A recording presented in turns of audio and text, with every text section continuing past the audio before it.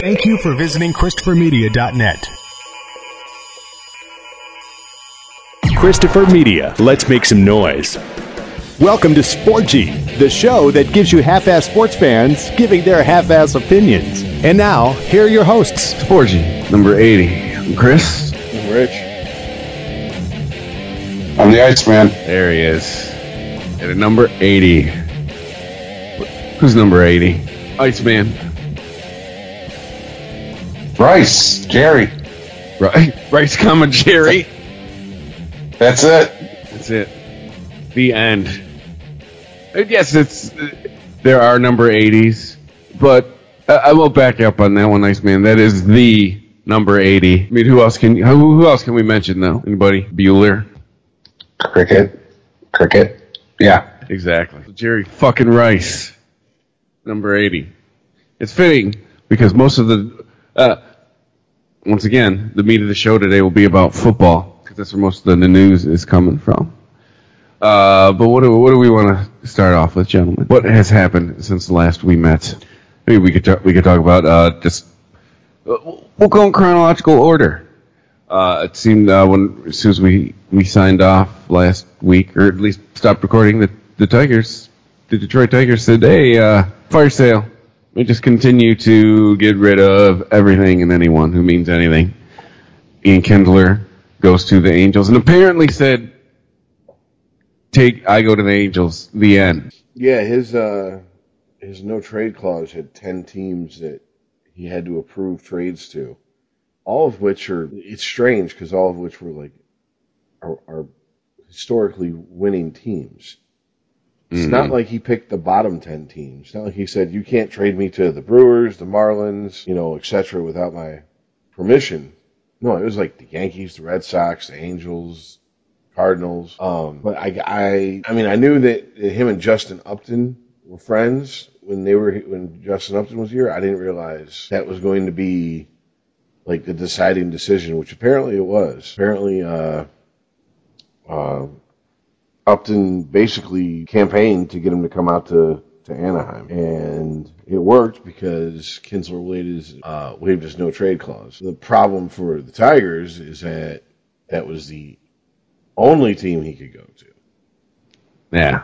Which, when you have no leverage in a deal, I mean, I guess they could have kept him, but honestly, wouldn't he have been wasted in year one of a rebuild? Yeah. Get him out of here. But who plays second base? But doesn't really matter this year. I mean, it's what's on second? Who's on first? Well, they're trying to get their prospects to get everyday playing time. I'm starting to wonder if Miguel Cabrera is even going to see spring training. All the talk I keep hearing, that's what I'm saying. All the talk I keep hearing, man, is they are, I mean, like their ass is on fire and their hair is catching, wanting to get Castellanos over to first base ASAP, which puts Miggy where? I mean, he doesn't seem like the type of player that's going to be happy DHing when he can still play in the field. I mean, this is a guy, it seems like you almost got to, threaten with castration to get him off the field anyways. I mean, he has too much fun fucking people on first base. That's what I'm saying. I mean, they used to call Sean Casey the mayor because, he held court down at first base every time someone got down there. Well, if Sean Casey was the mayor, then what the fuck's Obama? I mean, what the fuck's me, Obama? I mean, the president? Because he's always down there fucking with people at first. He's like a big kid down there, doing cup checks and shit, knocking people's hats off. But I don't know, man. I mean, as fucked up as it sounds, there was people that were pissed locally because they were like, Kinsler didn't give him didn't give him much of a choice. It's like, well, what the fuck else? You knew what the contract you were getting when you traded for him. They really didn't give him much of a choice, if you think about it. JD Martinez is gone. He may end up in Boston. We'll talk about that later. Verlander's gone. I mean, it's... Do you want to have front row seat to this shit show next year? No. Get me the fuck out. Send me somewhere where I can go salvage my career before it's time to hang it up. And like I said, they knew his contract when they committed to that trade.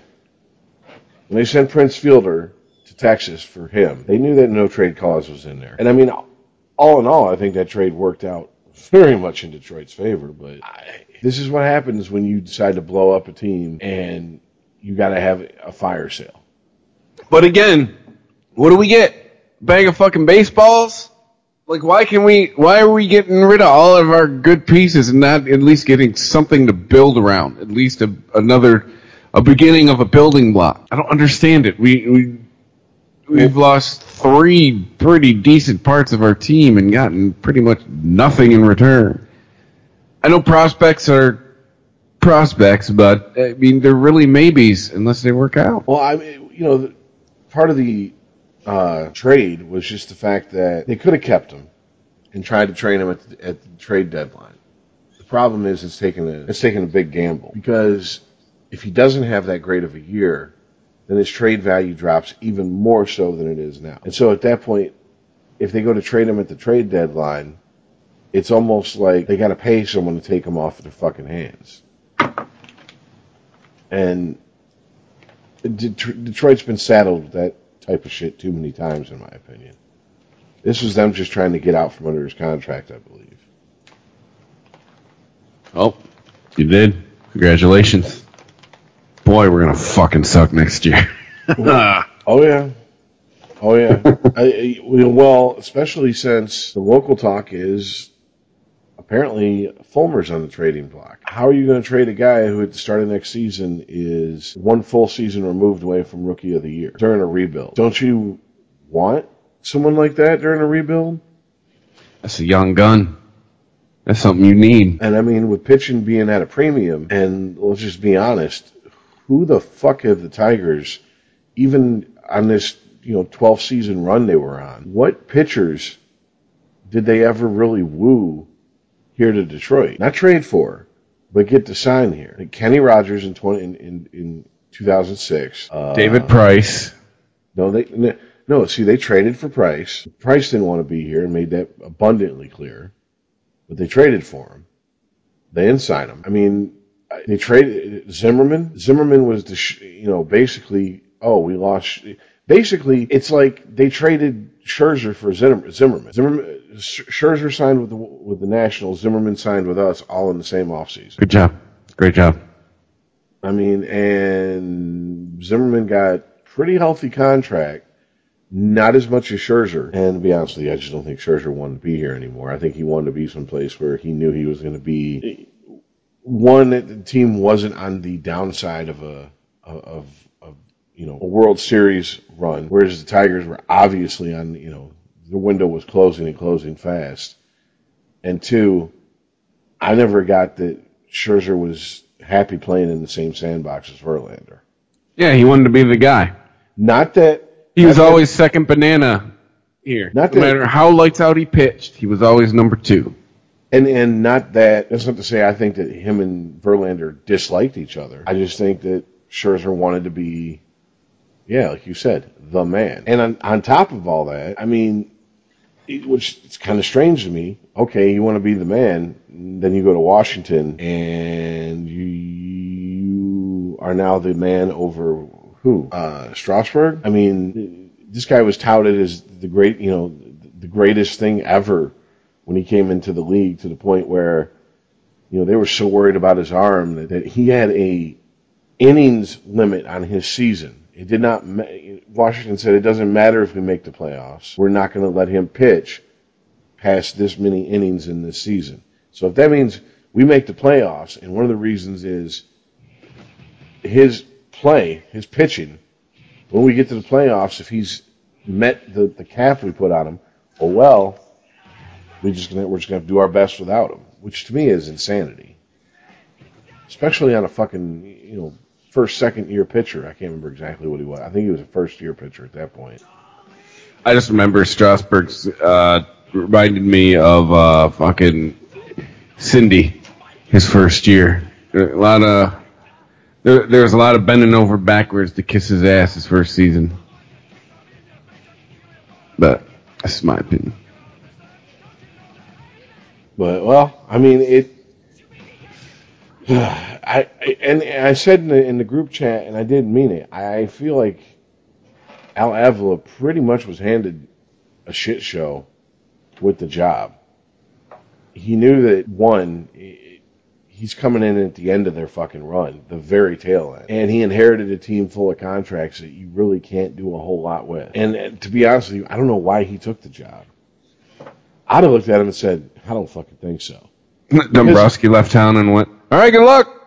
Well, yeah, because it's a no-win situation. It's a no-win situation. If he does what most general managers would do in a situation where they're taking a team and they want to rebuild, you got to trade away your assets for prospects. But these contracts are fucking so ridiculous. It handcuffs him as to what he can do. And we see what happens when it's, well, I'm only going to give the okay to go to one team. I'm surprised. I mean, they got two low-level prospects for Kinsler, trading them to the Angels. I'm surprised they even got that. I mean, if I was the Angels, I'd have been like, here, take all our dead weight. That's all we're going to give you. Either that, or you can sit on Kinsler. The only thing I can think is that because you have Upton out there, who him and Kinsler are apparently really close friends, and you have Ausmus, who they must take his fucking opinion way more seriously than they probably should. He's some sort of special. What is his fucking role? Hold on a sec. Special Ed. No, special assistant of some sort. I don't know. It's one of those. It's like when fucking Leland retired and he's no longer the manager, but he's somehow still tied to the organization. It just seems like a way to give him a paycheck. Some dumb bullshit job to keep giving you a paycheck from the organization. Yeah, so he doesn't wander off to another organization. Kind of like also what St. Louis did with their old manager. Used to manage the A's. I'm drawing a blank here. La Russa. Thank you. To keep him in the organization, they gave him, you're our liaison to blah blah blah, whatever the fuck. I mean, it's okay. I just looked him up. Brad Ausmus. He is a special assistant with the Angels. What the fuck does that mean? Assistant to D's nuts. It means nothing. Exactly. It means someone from the Tigers organization, probably, or used to be in the Tigers organization, probably works in the Angels organization, is probably throwing him a bone. But I mean, what? Like I said though, what are you going to do? Are you going to keep him? I mean, if you keep him, you risk he's not going to be happy here. You risk lowering his trade value. You got a player who's 35. He is not playing for a contender. He's damn sure entering the twilight of his career. Yeah, if he's 35 and he's healthy, yeah, fucking get out. Get out now. No, he wasn't going to the Yankees.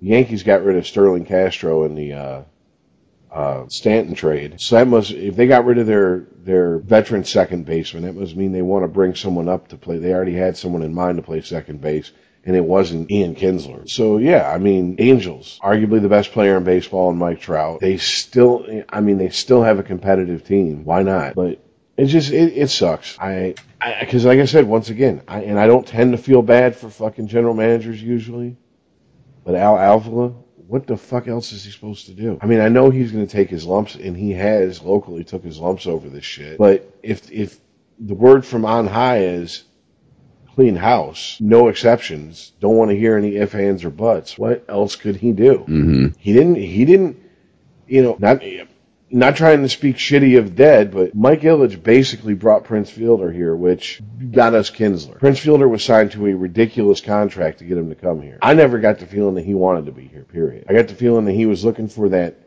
super duper contract from some other team that he wanted to be with. It went past the winter meetings. It went right before spring training started, and he didn't get that offer. And Mike Ilitch basically just jumped over top of Dombrowski and said, I'm making this fucking deal.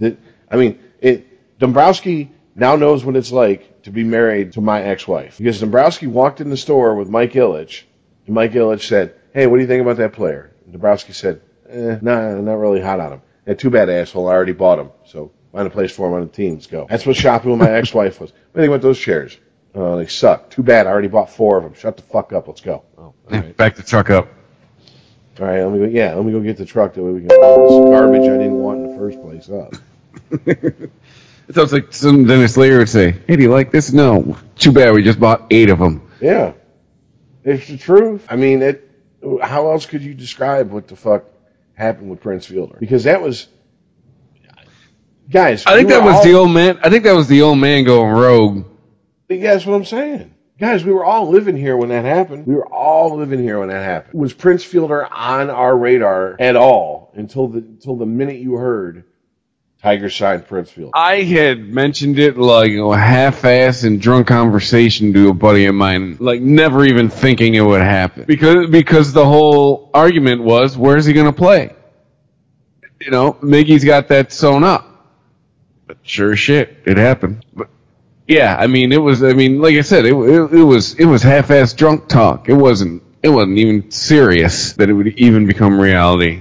And I think after that move, they start locking up the phone, Mr. Illich's office. They disconnect the line. Well, I mean, that was before the 2012 season. Yeah, don't let the old man make phone calls anymore. And I remember when they won the pennant and they brought Illich out, I was like, ooh, yeah, he don't look all that great. Yeah. I mean, he was well into his 80s at that point, wasn't he? Yeah. I mean, so to me, that just screamed a desperation move to try to win himself a World Series for, it was good night, you all. I mean, our whole life, he's been like an older guy, but he didn't look like an old man until like 2012. Oh, yeah. He looked like he was, he looked like he had a number in God's waiting room. Yeah. And that number was going to be called very soon. Yeah. Like, don't step outside for a cigarette because they're within 5 of your number. Yeah. Jesus. I mean, but I get what you're saying. I mean, it was shocking to see him that way because, we here in Detroit, not only is he Red Wings and Tigers owner, but he was a very prominent businessman. So you'd see him in the news all the time. You'd see him, on television and newspapers everywhere. And you started seeing way less and less of him post 2008 when the Red Wings won their last cup. You just didn't see him in the news as much anymore. And then when you saw him after not seeing him for a couple of years, you were like, oh, shit, okay. He became an old guy. Yeah. I mean, what is the line from Fight Club? Even the Mona Lisa is starting to show signs of age, Yeah. But I don't see anything else they could have done if they wanted to move him besides cut him. But then they're gonna have to eat salary.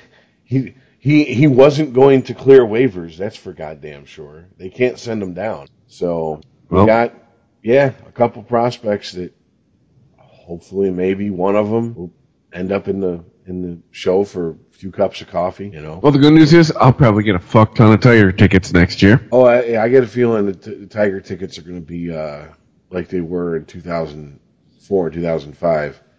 And opening day, Red Sox, Yankees, and one or two other teams. It's going to be hard to get those tickets. Not impossible, but hard.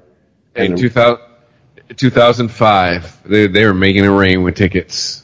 Hey, you want tickets? Hey, you want to go to Tigers game? Yeah, you want to go to Tigers game?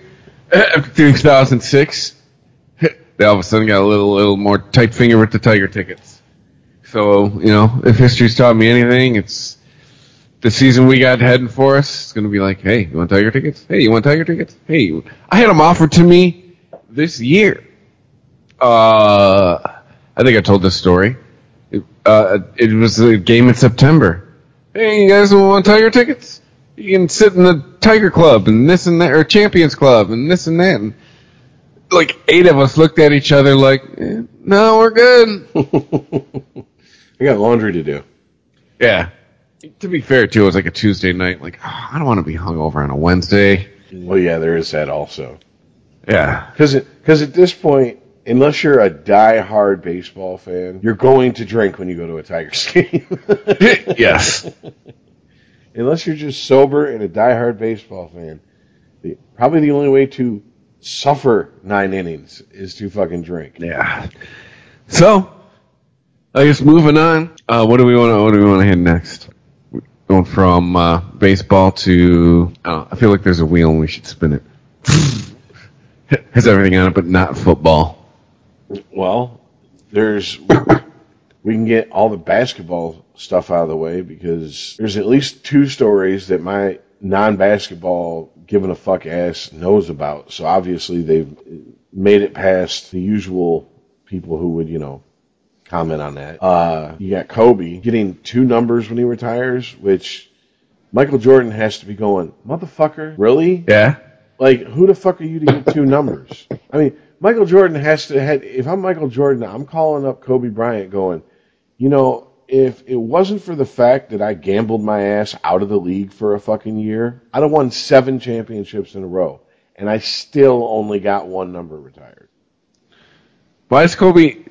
Which is it pre and post rape? It's 8 and 24. Yeah, 8 being his number. His 24 was when he chose 24. It was his kid's age at the time. So I'm wondering if he kind of tried to bank on that, like, oh, that number means just as much to me as 8 because I chose it because it was my kid's ages, 2 and 4. And it's like, oh my god.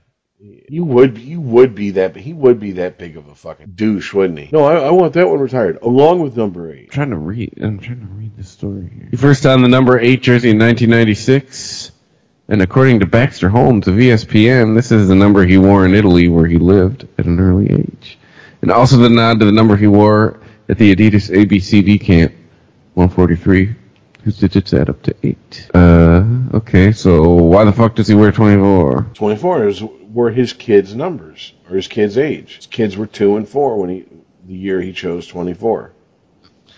Interestingly, by the way, this where's this article from? Metro.co.uk. Okay, so Bryant never intended to switch numbers entering his career, but says he did so because the Lakers had changed directions by trading Shaquille O'Neal to the Heat in 2004. Also a year earlier, Bryant was arrested and accused of sexual assault, but in 2004 the criminal charges were dropped and Bryant settled a civil suit. He then switched to the number 24 jersey in the 2006-2007 season, which is the number he had worn in high school at Lower Merion. For Bryant, it was symbolic of a new beginning and a fresh start. Yes, his pre- and post-rape numbers, all right? So wait a minute. So if that's so does Jordan get 23 and 45? No, 23 is the only one hanging in the rafters in Chicago, isn't it? Yep. That's what I said, dude. What the... Jordan's got to be like, you're not me, motherfucker, and I didn't even get 2 numbers. But wait a minute. So if that was his high school number and that's the only reason he chose it, then what the fuck was the whole story? Unless they were just trying. Well, it was after the rape accusations. Maybe they were trying to family man him up, and we're like, sure. Yeah, oh, that's his kid's ages too. So I mean. I just thought it was yet another apology to his family. Because remember his wife sitting there at the press conference wearing that fucking $2 million ring or whatever the fuck it was. I'm like, Jesus God. That's all it takes to buy your dignity, bitch? You might as well put your ad in Backpage. You ain't nothing but a hoe. From K Jewelers, sorry I fucked a white girl line. Sorry I got you borrowed it from Tiger Woods. Sorry I got some extra trim in Colorado. No, he did it. It's that size. He did it before Tiger Woods. He was the hipster. Yeah. Kobe was fucking a whole bunch of bitches. He was doing it at the same time as fucking Tiger Woods. Kobe he was getting came caught out before Woods. Yeah, he was getting caught a good 5 years before Tiger. Yeah, I was talking with a friend earlier about that whole fiasco back then. And he's like, he goes, you think he raped that chick? I'm like, no. I'm like, what was there? But, we found semen in her underwear. And the defense was like, yeah, like 10 different guys, semen. And they were like, well, we have physical evidence, vaginal bruising. And it's like 6 foot She was with 10 guys. 6'8" black man, 5'3" white girl. I have a theory on why her vag might be bruised. What did Dave Chappelle say? That's one semen's too many. I mean, Jesus God. There's a point where, okay, look, especially in the climate that we're living in now, obviously, all you have to do is raise your hand and say, I was harassed, whatever, and no one's supposed to question you, and fuck due process, and fuck guilty until proven innocent. We flipped it on its head. But if you put your hand up and say, I was raped, and you have a basketball team worth of semen in your underwear... First of all, change your underwear. You know what I'm saying? I mean, you can't get upset when people question your story at that point. Period. It's just anybody with half a brain. Fuck being politically correct. Fuck all this bullshit. Women's movement bullshit. You have enough fucking nut in your underwear to where we can fucking clone a baseball team. An American League baseball team with a designated hitter. All right? Seriously. Nice. We could field a baseball team with your underwear. Come on now, sweetheart. Trading Ian Kinsler to it.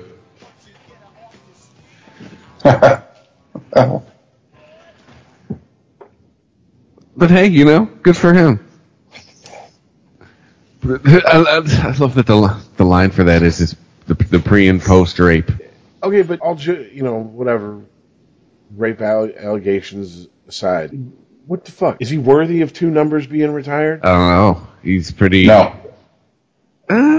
Dude, he's pretty Man. Well, I don't have to get up for anything. We can do this, but I'd say he's worth it. Okay, state your case. I mean, he's going to be great. He's going to go down as greater than LeBron. I mean, he's going to be... If there's a holy trinity of basketball, like, Kobe's going to be in it. Well, obviously. He's the closest thing to Jordan, no doubt about it. No doubt. I mean, a great all-around basketball player. I give that to him, too.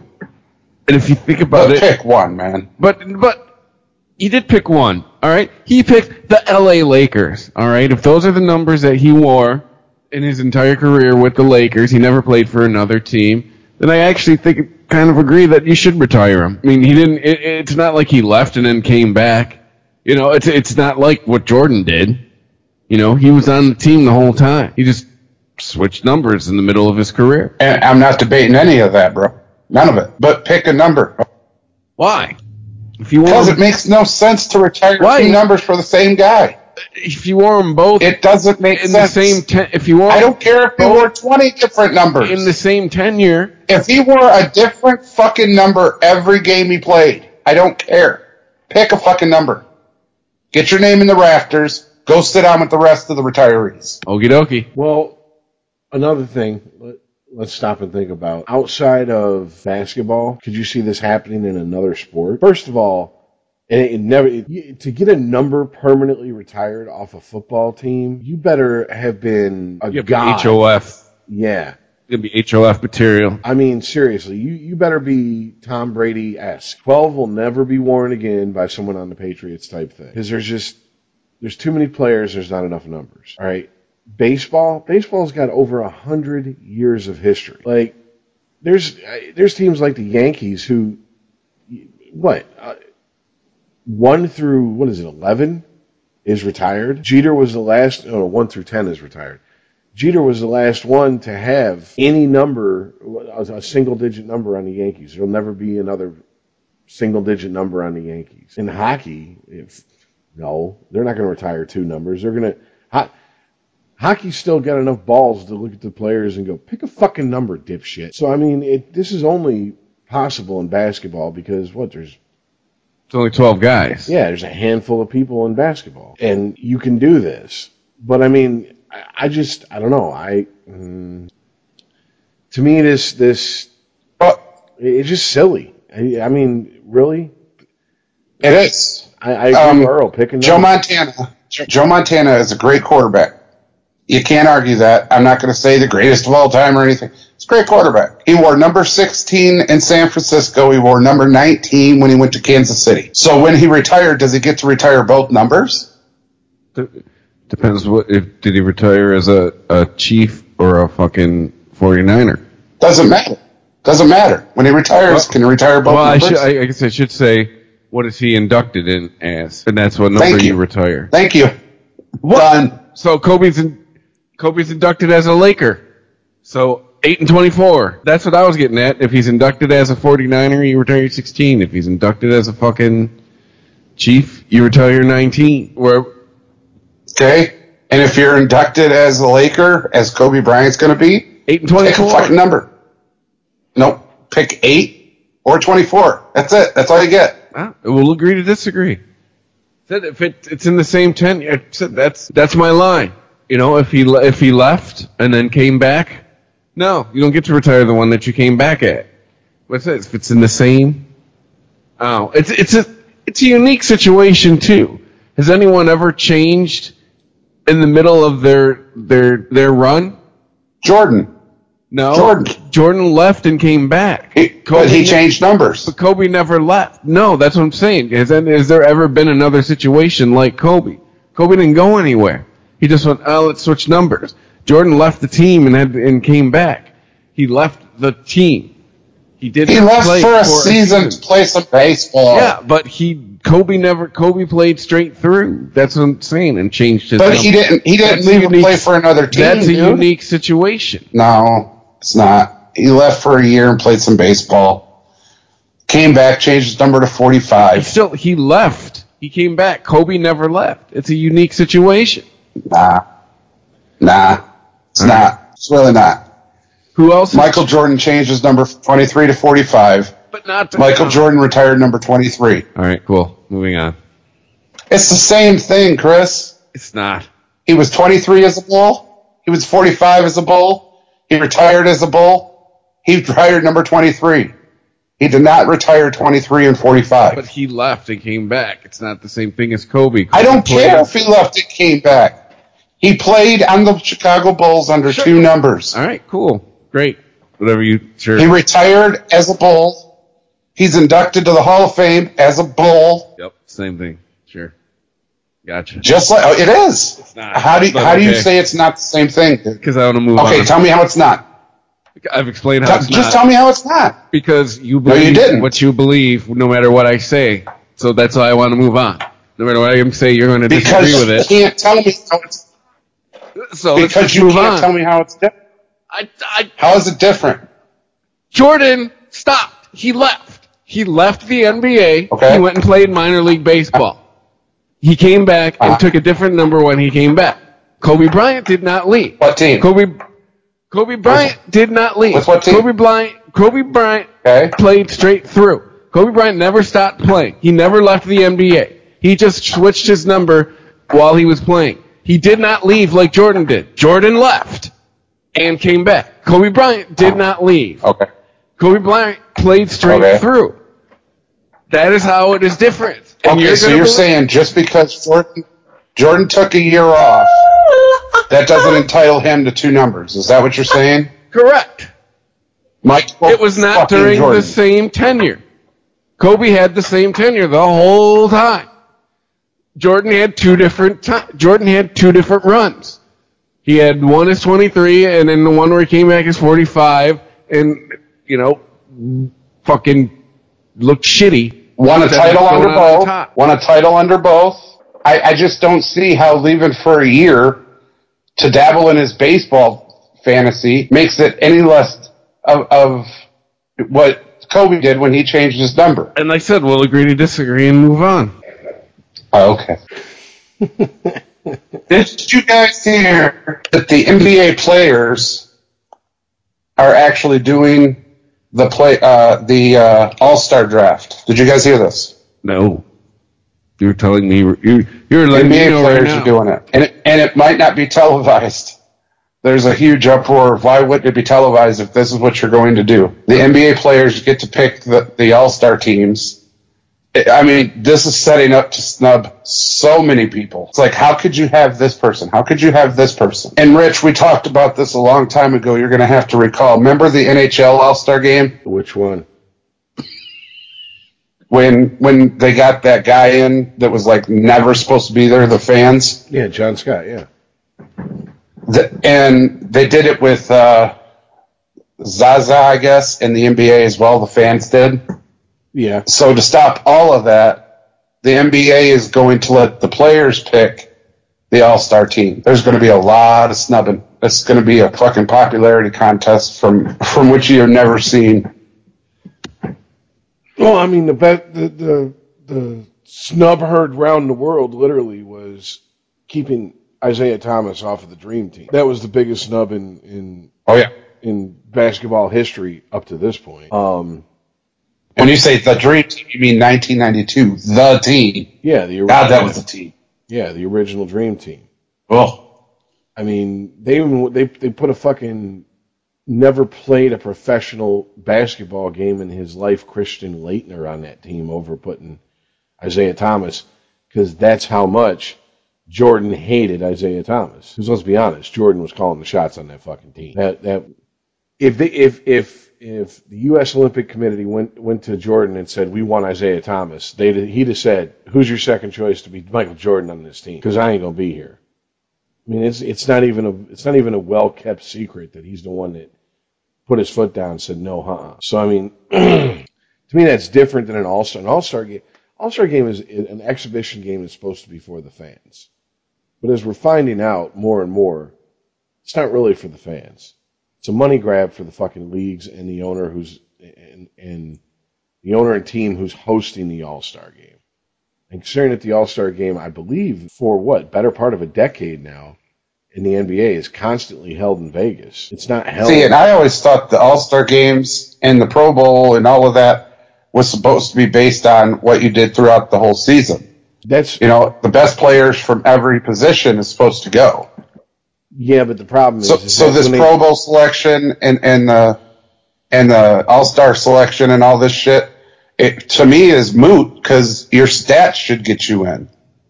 Yeah, but they've been letting fans call the shots for a while now in a few of the leagues. I mean, Yep. Wow, shit. I can't remember what year it was, but I mean, that's how Mike Heath ended up on a fucking All-Star team. Is because fans voted him on, and it was when hold on a sec. It was when they actually handed you the punch out ballot. People collected them up and punched out his fucking stacked them up and then punched out a bunch of them and turned them all in, stuffed the ballots with. But All-Star games to me are just like anymore. It's like, well, what the fuck ever. Who gives a shit? I mean, honestly, they don't mean anything. They tried to get it to mean something with baseball by saying, okay, whoever wins gets home field advantage. But did that really make it, must-see TV? No, and they will never make the NFL. They'll never make the Pro Bowl mean anything. Well, yeah, but we talked about this too last year.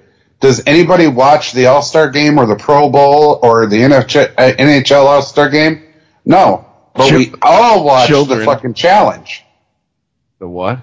Right, but we all watch the challenge shows. The skill contest. Yeah, the skill competitions. Well, the NBA's fucked up the dunk contest. Just beyond belief. I mean, period. All there is to it.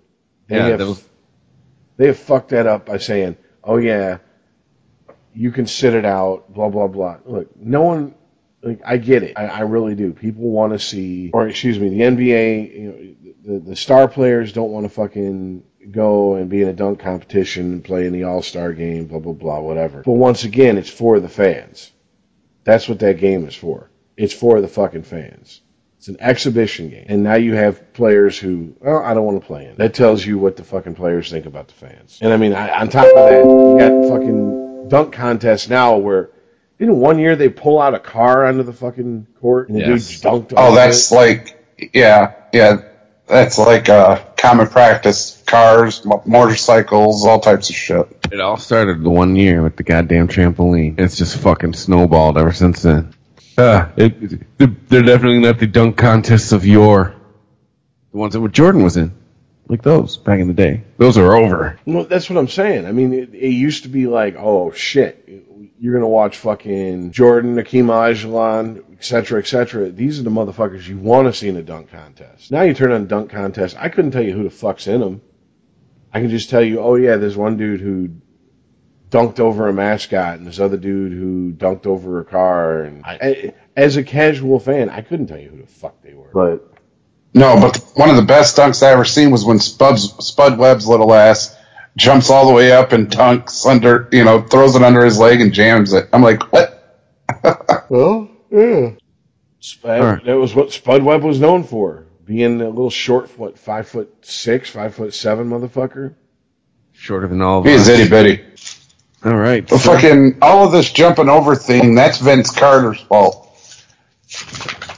He started that when he was in fucking the Olympics, jumped over with a big 7-foot guy. Oh, and I was wrong. It wasn't Mike Heath. I forgot. It was another catcher. It was the '88 All-Star game that fans were accused of stuffing the ballot box in favor. It was Terry Steinbach, played for the Oakland A's. Mike Heath played for the Oakland A's too, but not that year. Had that wrong in my head. But, no, I mean, okay, well, look, here's the deal. Does it fucking, to get back to the whole reason, we brought this up, does it even fucking matter? Do you care about the All-Star games? No. Not even a little bit. Exactly. That's as my voice changed.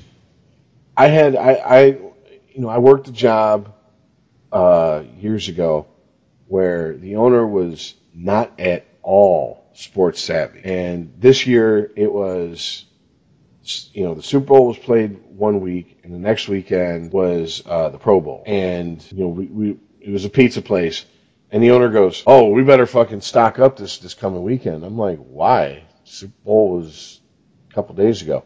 "Oh, it's the last football game of the season." I'm like, "The Pro Bowl? You think we're going to have a run on pizza for the Pro Bowl?" I was like, "You are just showing that you know dick about sports." And the Pro Bowl. And he didn't listen. And we were stocked up like it was the biggest fucking pizza day of the year. We were sending people home, and it was like, what the fuck was that about? Like, serious. Oh my God. Like, our labor was at 60% for the day. What the fuck? Was it worth it? Got that Pro Bowl rush, dog. That's what I'm saying, man. Oh. So it's not just us who are like, don't really give a fuck. A whole lot of people don't give a fuck. No one gives any fucks about the Pro Bowl. I think I've watched the Pro Bowl like one time in my life. One time enough to know, like, yeah, I'm never going to watch this shit again. This is that schoolyard baby bullshit. Football. Well, it turns into, okay, you got guys playing, half speed? Understandably so. Who the fuck wants to get injured and lose your career in the Pro Bowl? No one. You know what I'm saying? No defense is played hardly. I mean, and who wants to lose your career over an exhibition game? I forget who fucking Pete Rose ran over, Ketchery ran over at home plate in the All-Star game. But ask that dude how it feels to lose your career playing in an All-Star game. Because that motherfucker's career was pretty much over after that. Well, you have the continuing fucking just clusterfuck that is the Detroit fucking Red Wings. This happened tonight, I believe. This is how you know it's going bad for a fucking team like the Red Wings. Justin Applicator speared a player on the Islanders to the point where he gets the maximum fine allowed under the CBA. It was Scott Mayfield. Like with his head or with a stick? No, with a stick. And Jesus. It's just like, really?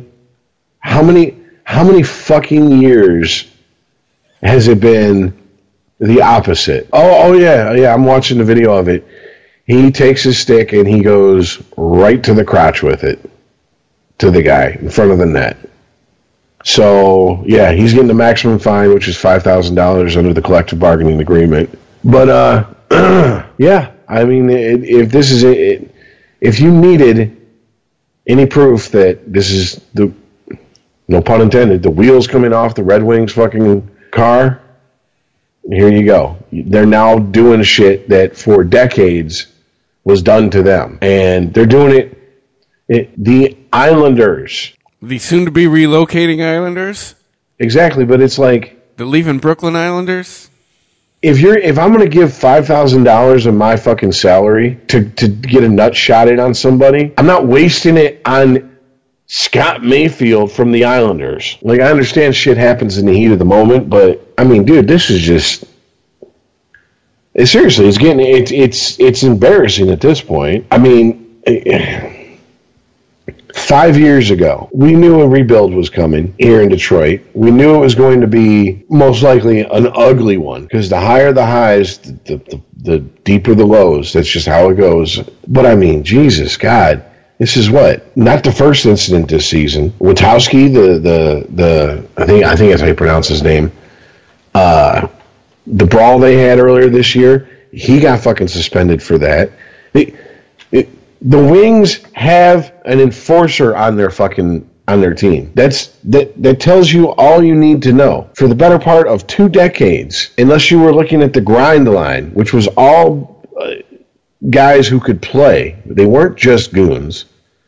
They could play. They really didn't have an enforcer because they didn't have time for that shit. They wanted 4 fucking forward lines to be able to roll out there that could all score, and they wanted 3 fucking defensive pairings that they could roll out there that were all sound defensively and could pinch in if needed on the offensive side. Now they have roster spots just for guys to go out there and beat the shit out of people. Which, I mean, hey, I'm not complaining about because personally I feel like every team should have a guy like that on the roster. Way too many players taking way too many liberties.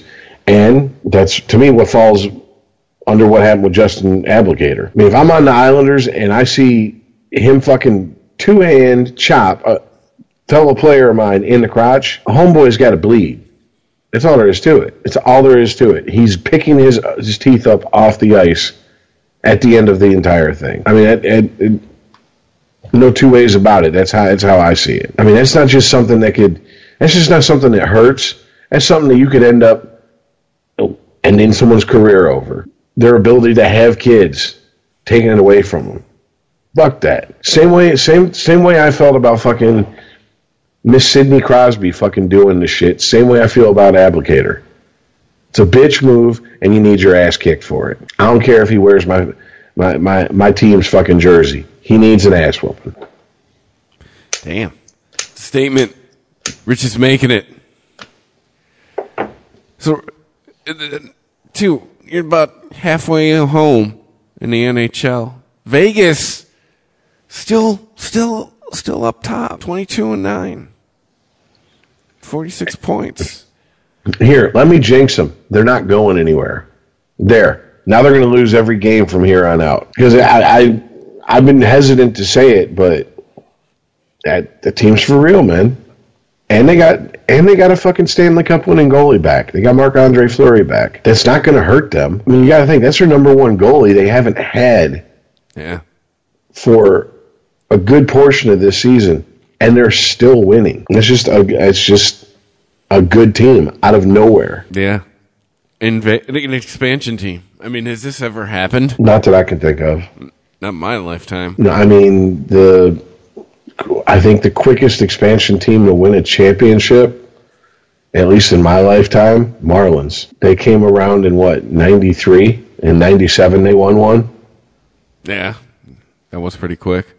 I mean, but they damn sure weren't competitive their first fucking season. What about the Ravens? But that didn't count. That's a team that just moved. Yeah, Vegas was a completely new team. That wasn't like, oh yeah, we're going to move the Coyotes, blah, blah, blah. No, this is an expansion team built strictly from an expansion draft. Which, if I'm, let's say, okay, fuck it, let's keep it close to home. If I'm Ken Holland, the GM of the Red Wings, I'm looking over my shoulder every time I'm called into the boss's office. I'm looking for plastic on the ground because the owner has to be looking at him going, wait a minute. So this team, who is completely starting from scratch, was able, with cast-off players, to put together a playoff team, and you can't? With all the resources at your fingertips? The fuck? I mean, I don't know. If I'm Ken Holland, I might start looking to see what my house in the area would fetch as far as, on the market. Starts varying his walk to his desk every day. Take a different way every day. Hey, Ken doesn't seem to come in the same way every day anymore. Well, I mean, can't seem to find him. it's already been proven he is a non-salary cap general manager. Under the salary cap, he hasn't done shit. None of his signings have turned out to be anything earth-shattering. He hasn't made any great moves. Every fucking young player that's came up since the salary cap era started in the NHL has been let go. They've just let him walk. So, I mean, if I'm him, that's just one more strike against me. What the fuck am I doing here? I mean, if I'm the Ilitch family, if I'm the Ilitch family, he was gone a while ago. If I'm the Ilitch family, I'm begging Steve Yzerman to come up here before Yzerman made his bones down there in Tampa Bay. I would, in my mind, the job that Steve Yzerman has done in Tampa Bay, he should have been doing here in Detroit. But they have the most points in the league at the moment, 24/7. Well, maybe Yzerman actually did do it here in Detroit. I'm just saying. Maybe it wasn't Scotty Bowman. No, it was Scott. Scotty's got a record that goes back longer than we've been alive. Now, if you want to say maybe it wasn't Ken Holland, but I don't buy any of that. I just think Ken Holland was given a blank check and one order: win, and he did it. Won three before the lockout, one post lockout. But the one he won post lockout was just 4 years after the salary cap was implemented, and the Wings really hadn't started feeling the heat from all those ridiculous contracts that they signed players to. And to be fair to them, a couple different bounces, they win a Stanley Cup in 2009 as well. They go back-to-back again. But, that's not the way shit worked out. I mean, at this point, you have two goalies who, you have Mrazek and you got Howard. Mrazek was supposed to be, the future of the franchise. For a while, he's going to be our starter. We want to move Howard. Then it was, no, we're going to keep Howard. They didn't protect Mrazek. He didn't get picked up in the expansion draft. That's got to tell you something. Especially now that you see how well the Golden Knights are doing. I mean, they obviously knew not to grab him. I don't know. It's just looking very, very bleak here in Detroit as far as sports go for the foreseeable future. Yeah, because the Pistons have come back to earth. With a thud. Yeah. And as we expected. Yeah. We got oh my God, our best prospect right now is the fucking Detroit Lions. As far as professional teams. Yeah, that's true. I mean, college football, you got to put it on state. Mm-hmm. U of M is still clusterfuck. College basketball, you got to put it on state. Yep. Izzo, being Izzo. But yeah, Michigan's also, but their program's been a thing the last few years. Yeah, but I mean, dude, it's still not. Doesn't have the pedigree that Izzo has. Yeah, exactly. Fucking just the last 20 years that guy's just. If you're signed into any college in Michigan to play basketball, you're hoping it's Michigan State. Because that's going to get you to the big time. Yeah, Mateen Cleaves, big time, baby. Draymond Green. That guy's got 2 rings, bitch. Mo Pete. Yeah, they're not all winners. Yeah, I know. Draymond Green's got 2 rings, and yet it took, the better part of 2 decades for one of the Fab Five to get a ring? And he did it by riding the bench in Miami? Mm-hmm. Riding that bench. Holding on to it for dear life. Yeah. So even Michigan's best moment in basketball in my lifetime, 1, they still didn't win a championship. And 2, okay. Jalen Rose, Chris Webber, they went on to have respectable fucking careers in the NBA. What was it? Was it Howard that won with the Heat? Yeah. Yes. Yeah. Yes. But I mean, he was by no means as highly visible a player as a Chris Webber, Jalen Rose in the NBA. I mean, to me, it was those two were of the Fab Five, the people that went on to be starters, and I guess you could say stars. I wouldn't say superstars. Maybe Weber at one point. You guys named another two? Jimmy King and shit. Jackson. Yeah, let's say it's one everyone always forgets. Ray Jackson. But King. Yeah. I thought King was the one everybody forgot. Both of them, technically. Ray Jackson, I knew. Well, it's funny because it is, goddamn, it's about a decade ago now. Was at a sports bar and they were doing trivia night, and obviously the sports bar was in Michigan, and our table got picked to answer a question, and it was me and my buddy, and between us two, we figured we had every fucking, we're like, there ain't nothing they're getting past us. Give it to me, baby. And they were like, name all 5 of the Fab Five. And I was like, this shit's easy, talking shit. And then I looked back and I looked at my friend who I was expecting to name all 5 of them, and he had the deer in headlights look. And I'm like, oh, fuck, don't do this to me, dude. I'm like, all right. And he's like, God damn it. We got Jackson. You're right, Earl. It was King. It was Jimmy. He's like, who's the 5th one? Who's the 5th one? And like people at other tables are bouncing up and down like little kids that got to take a piss because they're like, they're not going to know this. We know it. And I'm like, God damn it. This is embarrassing. But yeah, State, that's this area's hope for, I think, the best hope for a championship, period. I mean, yeah, the Lions are probably the best professional team in Detroit at the moment, but they're not winning a World Series. They're not winning a Super Bowl anytime soon. They're not winning the World Series either. I think they got a better shot of winning the World Series. Enter sports play. Here we go. Basketball. Let's do this. Hey, before we get into football, should we talk about the house? There's a lot. There's a lot. No, but should we talk about the house of cards that's fallen at ESPN? Yeah. Well, you could mention that, or you can mention the college basketball triumphs.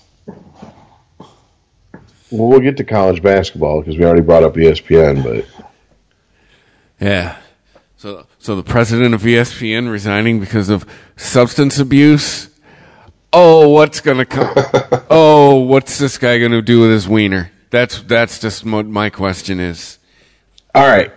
Before we get too deep, I just want to say that I'm putting on the tinfoil hat, and I'm going hard on the conspiracy theory when it comes to ESPN in this aspect. ESPN's owned by Disney. Disney just bought out a lot of Fox's sports and entertainment. One of the things that Disney picked up with the Fox purchase was a lot of the local sports stations, the Fox sports stations. Now, they do that, and the same day they do that, ESPN holds a company-wide meeting where the employees are warned to stay away from opinions on politics and stick to sports. Yeah. I don't think that's a fucking coincidence, because they realize, even if at best, if ESPN is the liberal sports network, which I cannot believe. 5 years ago, I would not believe we're talking about what sports network is liberal and conservative, but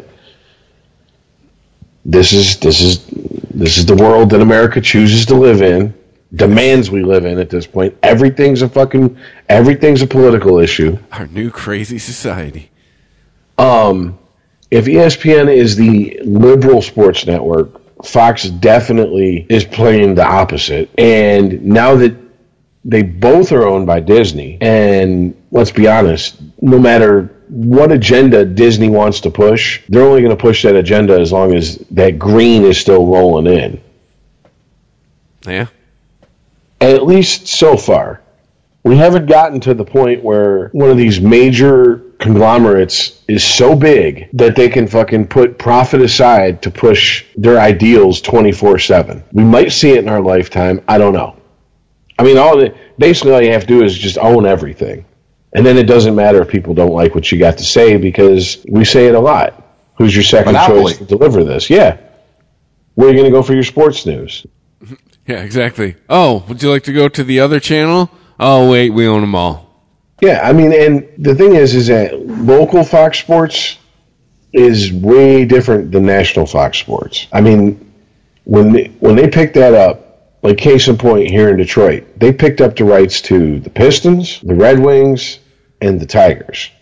They also picked up the Yes and NESN network, along with the Fox Sports local affiliates. So that means they're broadcasting Red Sox and Yankees on their own fucking networks. All your sports now belongs to Disney. Pretty much. I mean, so I don't think it was any coincidence whatsoever that the exact same day that Disney made this purchase, this fucking, hard and fast rule came down from the top of the mountain from ESPN. Stick to sports. It's good, though. Cut all this nonsense out. I want to hear about sports. We'll see. Care about your political opinion? Yeah, but I mean, you can say we'll see, but based on the sample size we have, yeah, people have taken the fucking hint. Jamel Hill has certainly ain't been tweeting out about white supremacist Donald Trump supporters since her ass got a 2-week fucking vacation. Granted, it wasn't for Donald Trump a white supremacist. It was for biting the NFL hand that feeds him, but still. You're going to force me to watch Stephen A. Smith to see if they shut him up. Oh, no, he'll still, remember, his gig is, his shtick is, he's the guy with the crazy opinion. He'll just have it based on other shit. Like, is LeBron he'll have his wild, crazy opinions on sports shit instead of political shit. Well, also, once again, this time I'm definitely pulling down and make sure my tinfoil hat's snug. All you got to do to get someone out of out of an office, out of an environment you don't want them in, is accuse them of sexual harassment. Like the Carolina Panthers owner?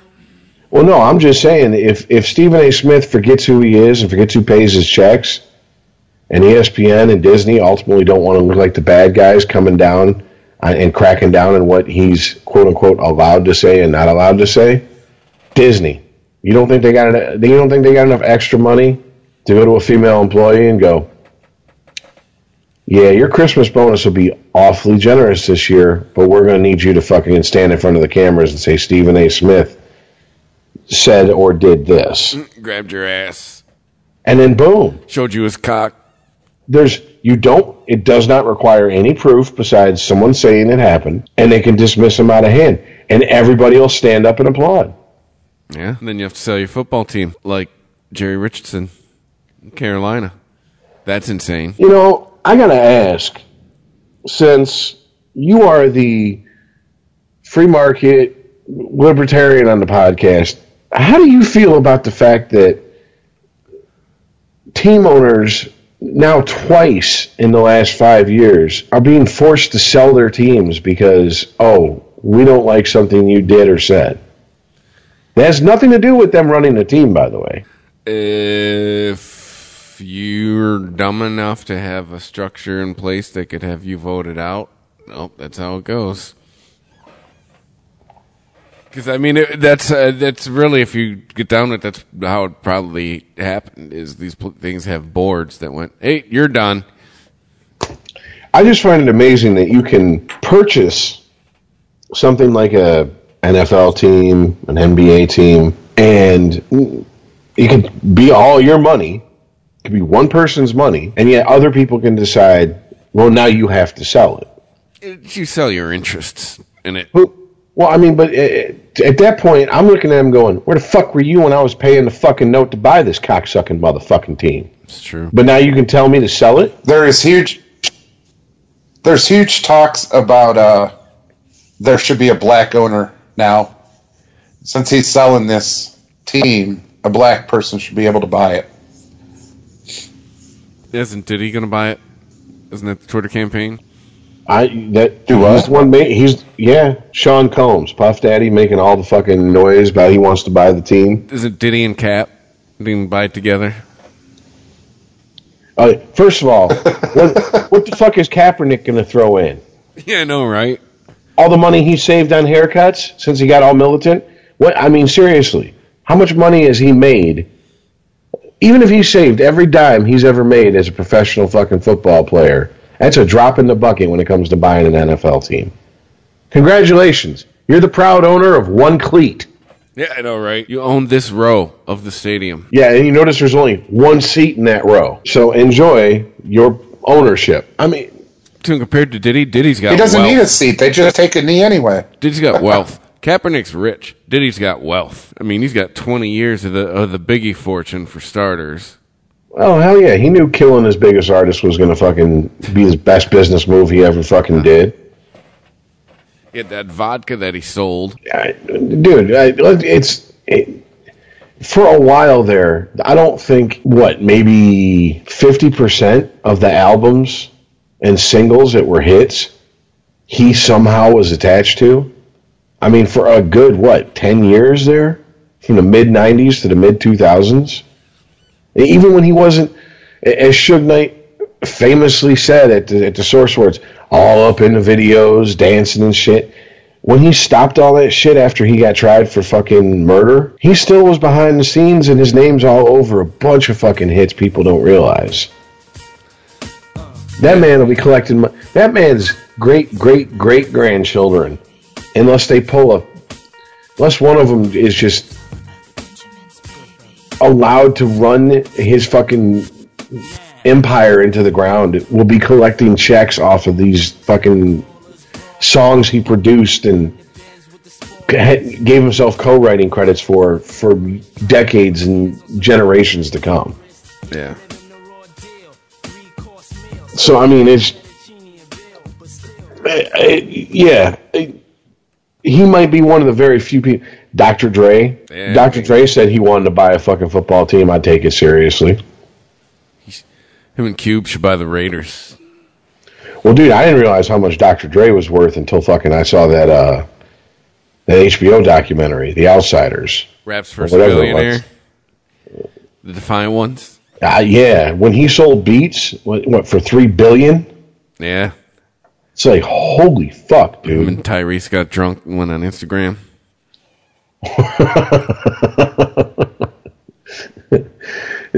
You're a billionaire, so no one can take your phone away from you. Here, Mr. Dre, that's not a good idea. Here, hand me your phone. Yeah.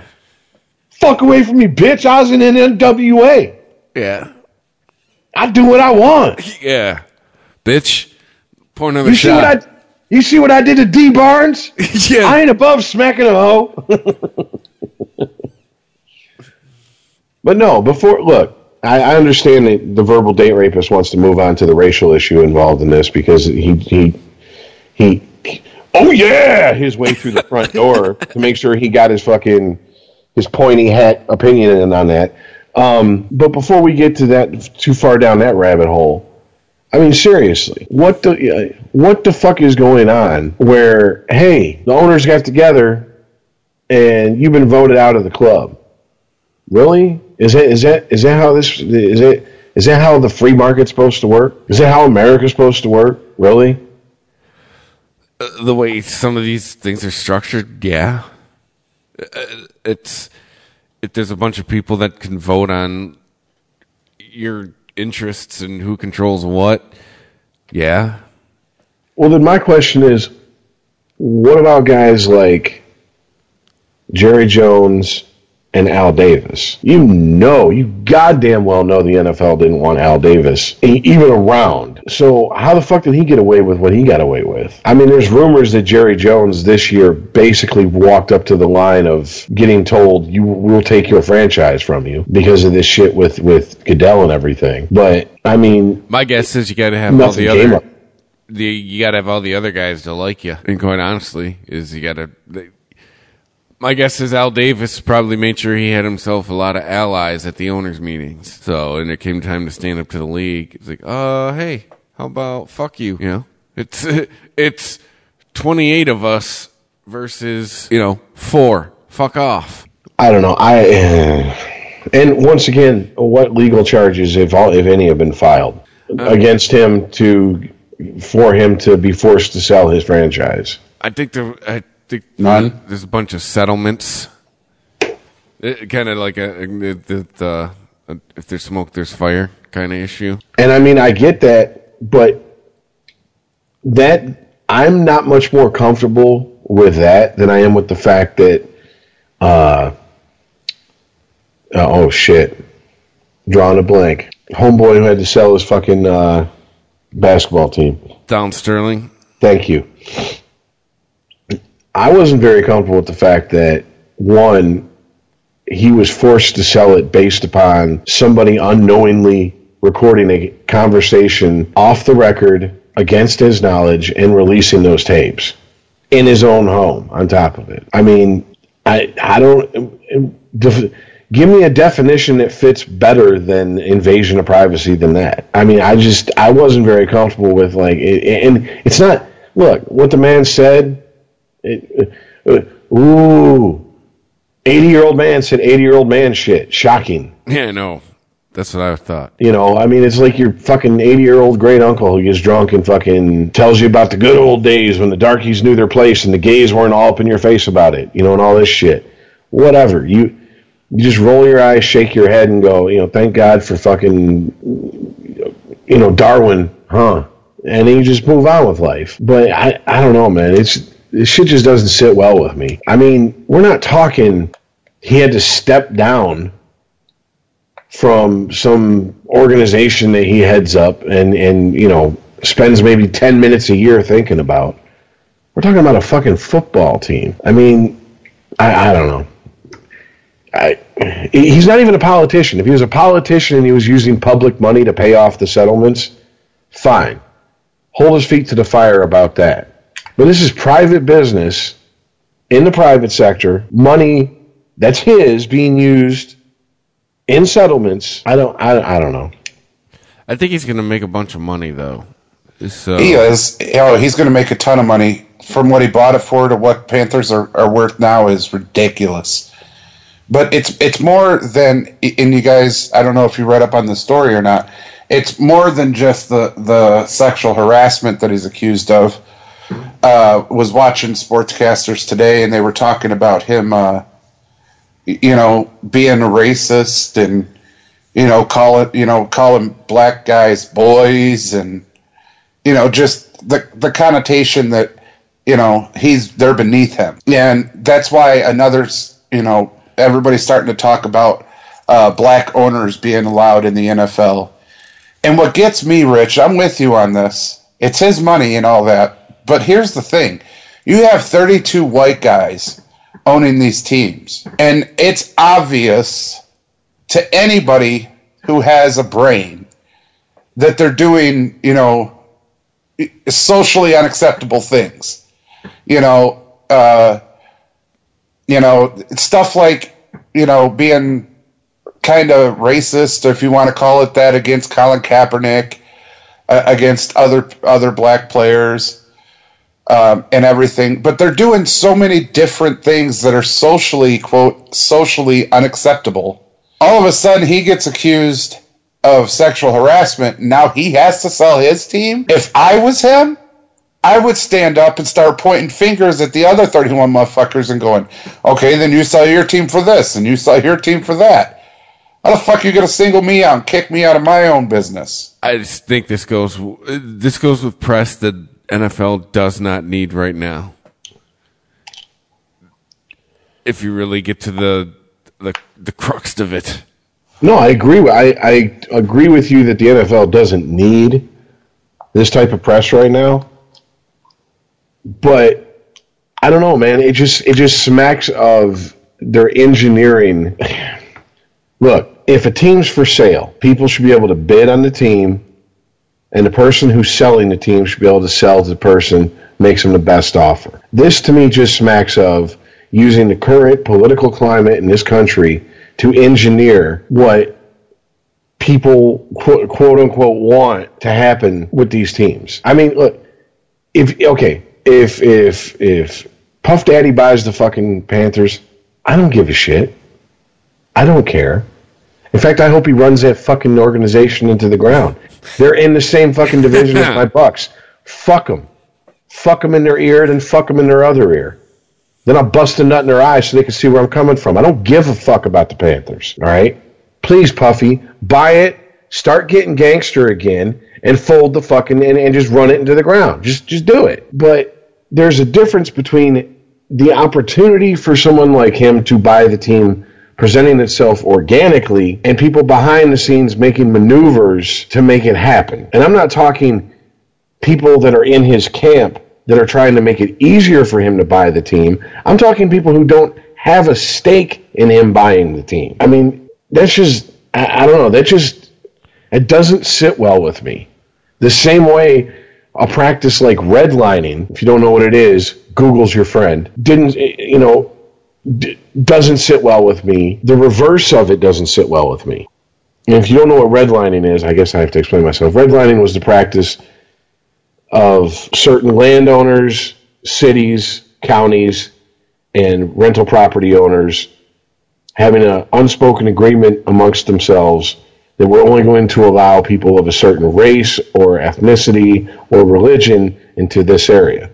So, for example, white family, nuclear family, mom, dad, 2 kids, go to buy a house in the suburbs of where the fuck ever. Their price is the price that the market dictates. Black nuclear family, mom, dad, 2 kids, go to move in. Their price is jacked up 4 times. Yeah, it's that we're racist, but you can't really prove it. That type shit. Until people got together and started going, well, wait a minute, how much did you pay for your house? Well, why'd I pay 4 times the price? And even after I paid 4 times what you paid, still had to fight to get in this neighborhood. That's when the fucking, something fucking is rotten in the state of Denmark came out. So, as much as I despise the practice of redlining, I'm not sure, like I said, once again, how comfortable I am with this witch hunt of, okay, you sexually harassed, whatever, you've been accused of it, nothing's been proven in court.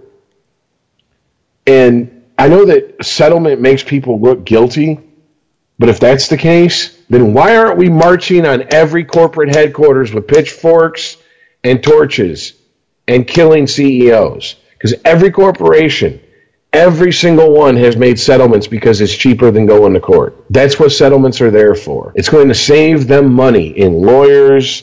It's going to save them money as far as loss of business due to,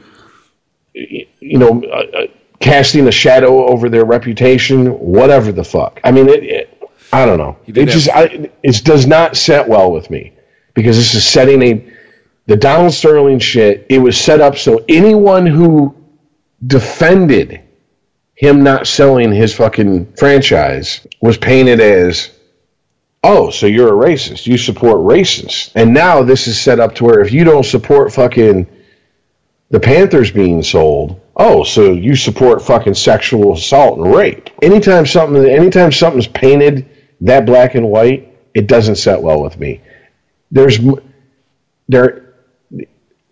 Anybody who has half a brain knows the world is more nuanced than that. Yeah, I mean it's a strange new world order. It really is, because what I'm getting from all of this, and it's sad that we're getting it to this, and we've talked about it, but it just seems like everybody's tired of the 1% having all the money, and they found a new avenue into their pocket. Well, oh boy, the temporarily embarrassed millionaire on the podcast. Dude, I mean, I guess you can paint it that way. To me, this is just, oh no, we're getting the old boy system out of here. Yeah, he's and from the South. And look, I have no problem getting the old boy system out. The old boy system fucking is a very exclusionary system. If you ain't in the club, you ain't one of us, fuck you, you ain't worth shit. I think he may or may not, was rumored to have talked like Foghorn Leghorn. My problem is the means by which they're using to do it, because eventually we're going to hit peak bullshit. I think we've already hit peak bullshit. It's super witch hunty. Well, I think we've already hit peak bullshit with the racial stuff. Mm-hmm. To the point where someone throws out the word racist, and everyone just fucking rolls their eyes and shrugs. That word has ceased to carry the weight with it that it used to. Yes, you've demeaned the value of it because you've used it so much. No one seems to understand this. Because I go to a Mexican restaurant and enjoy Mexican food, and I'm not Mexican. I'm racist, and I'm guilty of cultural appropriation. Because of those people, they've lowered the bar so much that that word no longer means shit to anybody. Cultural appropriate this food into my stomach because it is delicious. And I think we're getting that way with this sexual harassment shit. Because no fan, I just, and it's only because it's an example that's fresh in my mind. It's not like I'm a fan of the man. I think I've made that fucking abundantly clear on hundreds of podcasts now. But, you know, like one of the accusations against Trump is, oh, well, he hit on me and he made me feel uncomfortable. Okay, well, feeling uncomfortable is not sexual harassment. Feeling uncomfortable is not sexual assault. And on top of this was a beauty pageant contestant who said he stood in front of me and eyeballed me in a way that made me uncomfortable while I was in a bathing suit. Bitch, you're on national television in a bathing suit. Yes. Let me tell you something, sweetheart. There's people doing a lot more nasty shit than eyeballing you in front of their TV. Oh. Some of them are even fucking sticking a finger up their ass while jerking off. But did that stop you from getting in that bathing suit? Does that stop you from cashing those checks? Based on what? What's your talent? Looking pretty? I mean, the whole point of a beauty contest is to be stared at. I'll never understand why, when it comes to a beauty pageant, we're supposed to act like it has something to do with more than their looks. But yet, when it comes to a bodybuilding contest with a bunch of men, they don't give a single fuck if you can even speak the language. I've seen Pumping Iron. Looking at you, fucking Arnold Schwarzenegger back in the 70s. It's all about how you look. But we have to lie and say these it's about their talent and their poise. No, it's about how much you want to fuck them, all right? That's what it's about. And how they walk and smile and wave. And I want to ask you a bunch of questions. I want Let me tell you them something. answered immediately. There have been women I have seen in beauty contests that could get up there and look like someone with cerebral palsy drunk off their ass trying to walk, and I wouldn't give a shit because they're that hot. And I know I'm not the only one that's fucking thought that. Like, get the fuck out of here. Just be honest. Be honest. Stop with the bullshit. And that's just, my bullshit detector is just pegged, man. It's just pegged on a lot of these stories. And this happens to be one of them. Like, and all right, I get it. Professional sports has set themselves up to where they can basically go, oh, you're no longer one of the cool kids, so we're going to vote you off the island. As far as owners of franchises go, I get it.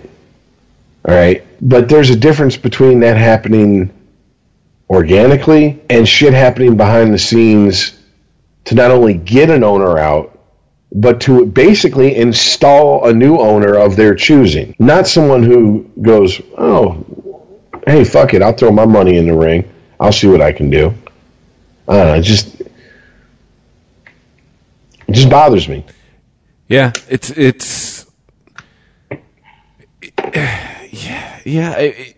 the mob dictating what happens instead of the market. But at the same time, I know too much. It's like, well, the structure of these things allows shit like that to happen. It sucks. And now this guy, who brought professional football to Charlotte, and now gets to have his reputation tarnished. But his bank account filled. So, I don't know. And everyone will move on. I've noticed that Dan Snyder still seems to own the Redskins. Where was this mob when that was everybody's pet cause? Like 5-6 years ago.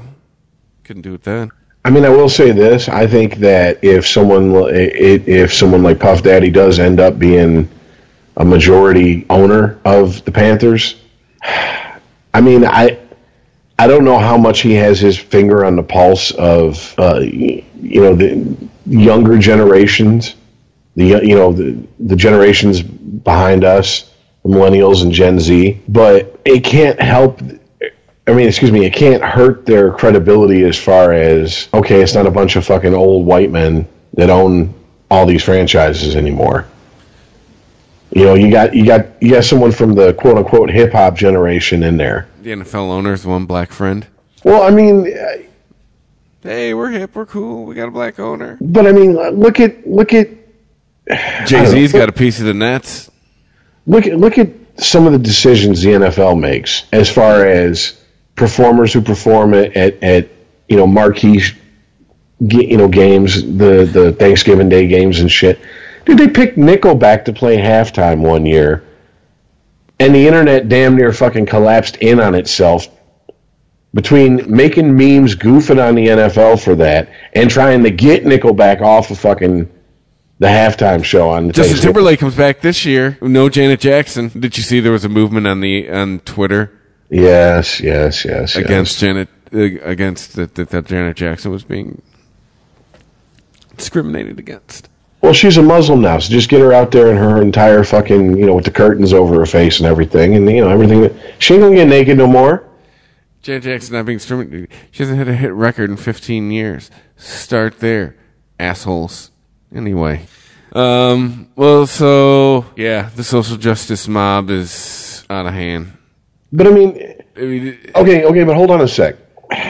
Is it a bad move if someone like Puff Daddy ends up owning a franchise? I mean, I don't see how it is. For whatever you can say about the man, he's obviously a shrewd businessman, or he wouldn't be where he's at. He wouldn't even be in the talk to own an NFL team if he wasn't a shrewd businessman. The new team colors are gold and gold. Every highlight will be with a fisheye lens. Yeah. There's now a team DJ. He follows them to every event. But no, I mean, seriously. No longer have cheerleaders, we have bitches. I mean, this is bound to it's bound to happen, because not every owner is going to hand down their franchise to their family when they die, and that family want anything to do with that franchise. Not every franchise is the Detroit Lions. Like, I think the Fords are very happy owning the Detroit Lions. I get that impression. It doesn't bother them that they don't win a Super Bowl, because they have a license to print money and they have a license to shill for their fucking product. I mean, Christ, the Lions play at where? Ford Field. Exactly. I mean, advertisement out the ass. You have something that millions of people watch every week to use as a vehicle to get an advertisement for your fucking product out. So I don't think that's going anywhere. Not every owner that's alive right now their family don't want to fucking run franchises necessarily. So there's going to be turnover. It's not that bothers me. It's not that it's Puff Daddy that wants to buy it that bothers me. It's the maneuvering makes it seem like this is being engineered to happen this way. That's what bothers me. Because if it was the other way around, all hell would be breaking loose right now. Period. If it was fucking, if the NFL, for whatever reason in Bizarro universe, was predominantly black owned or exclusively black owned, and predominantly had white players in it, and there was maneuvering behind the scenes to get, I don't know, Garth Brooks to buy the fucking Carolina Panthers, people would be pulling their hair out and shitting themselves.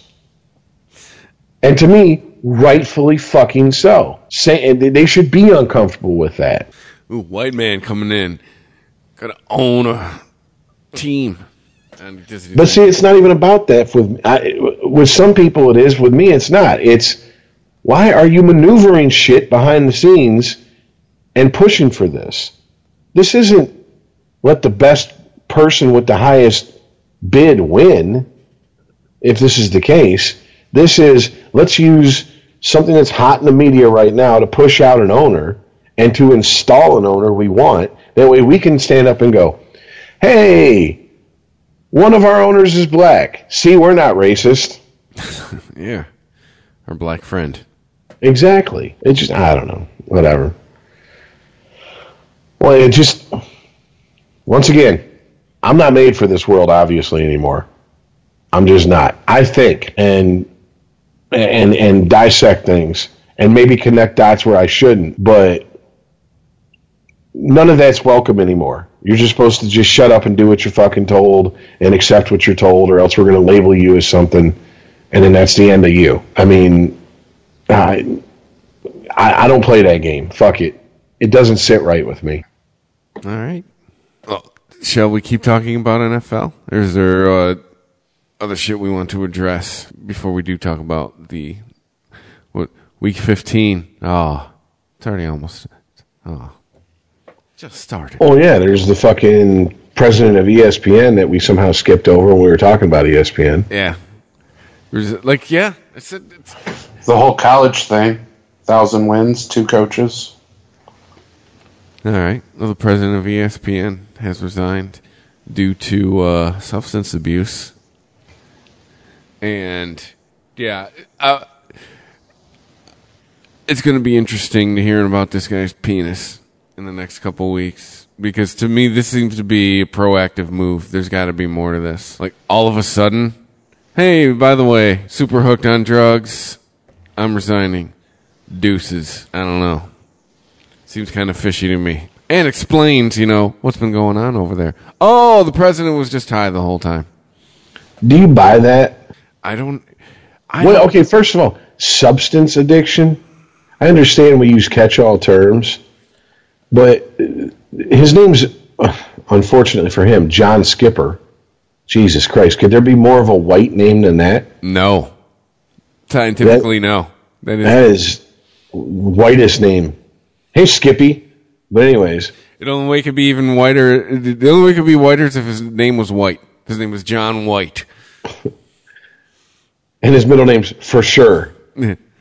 But no, and this is a Mr. Mackey looking motherfucker. Like, seriously. And he's, just judging by his picture, homeboy's got to be in his 60s. What the fuck drugs was he on?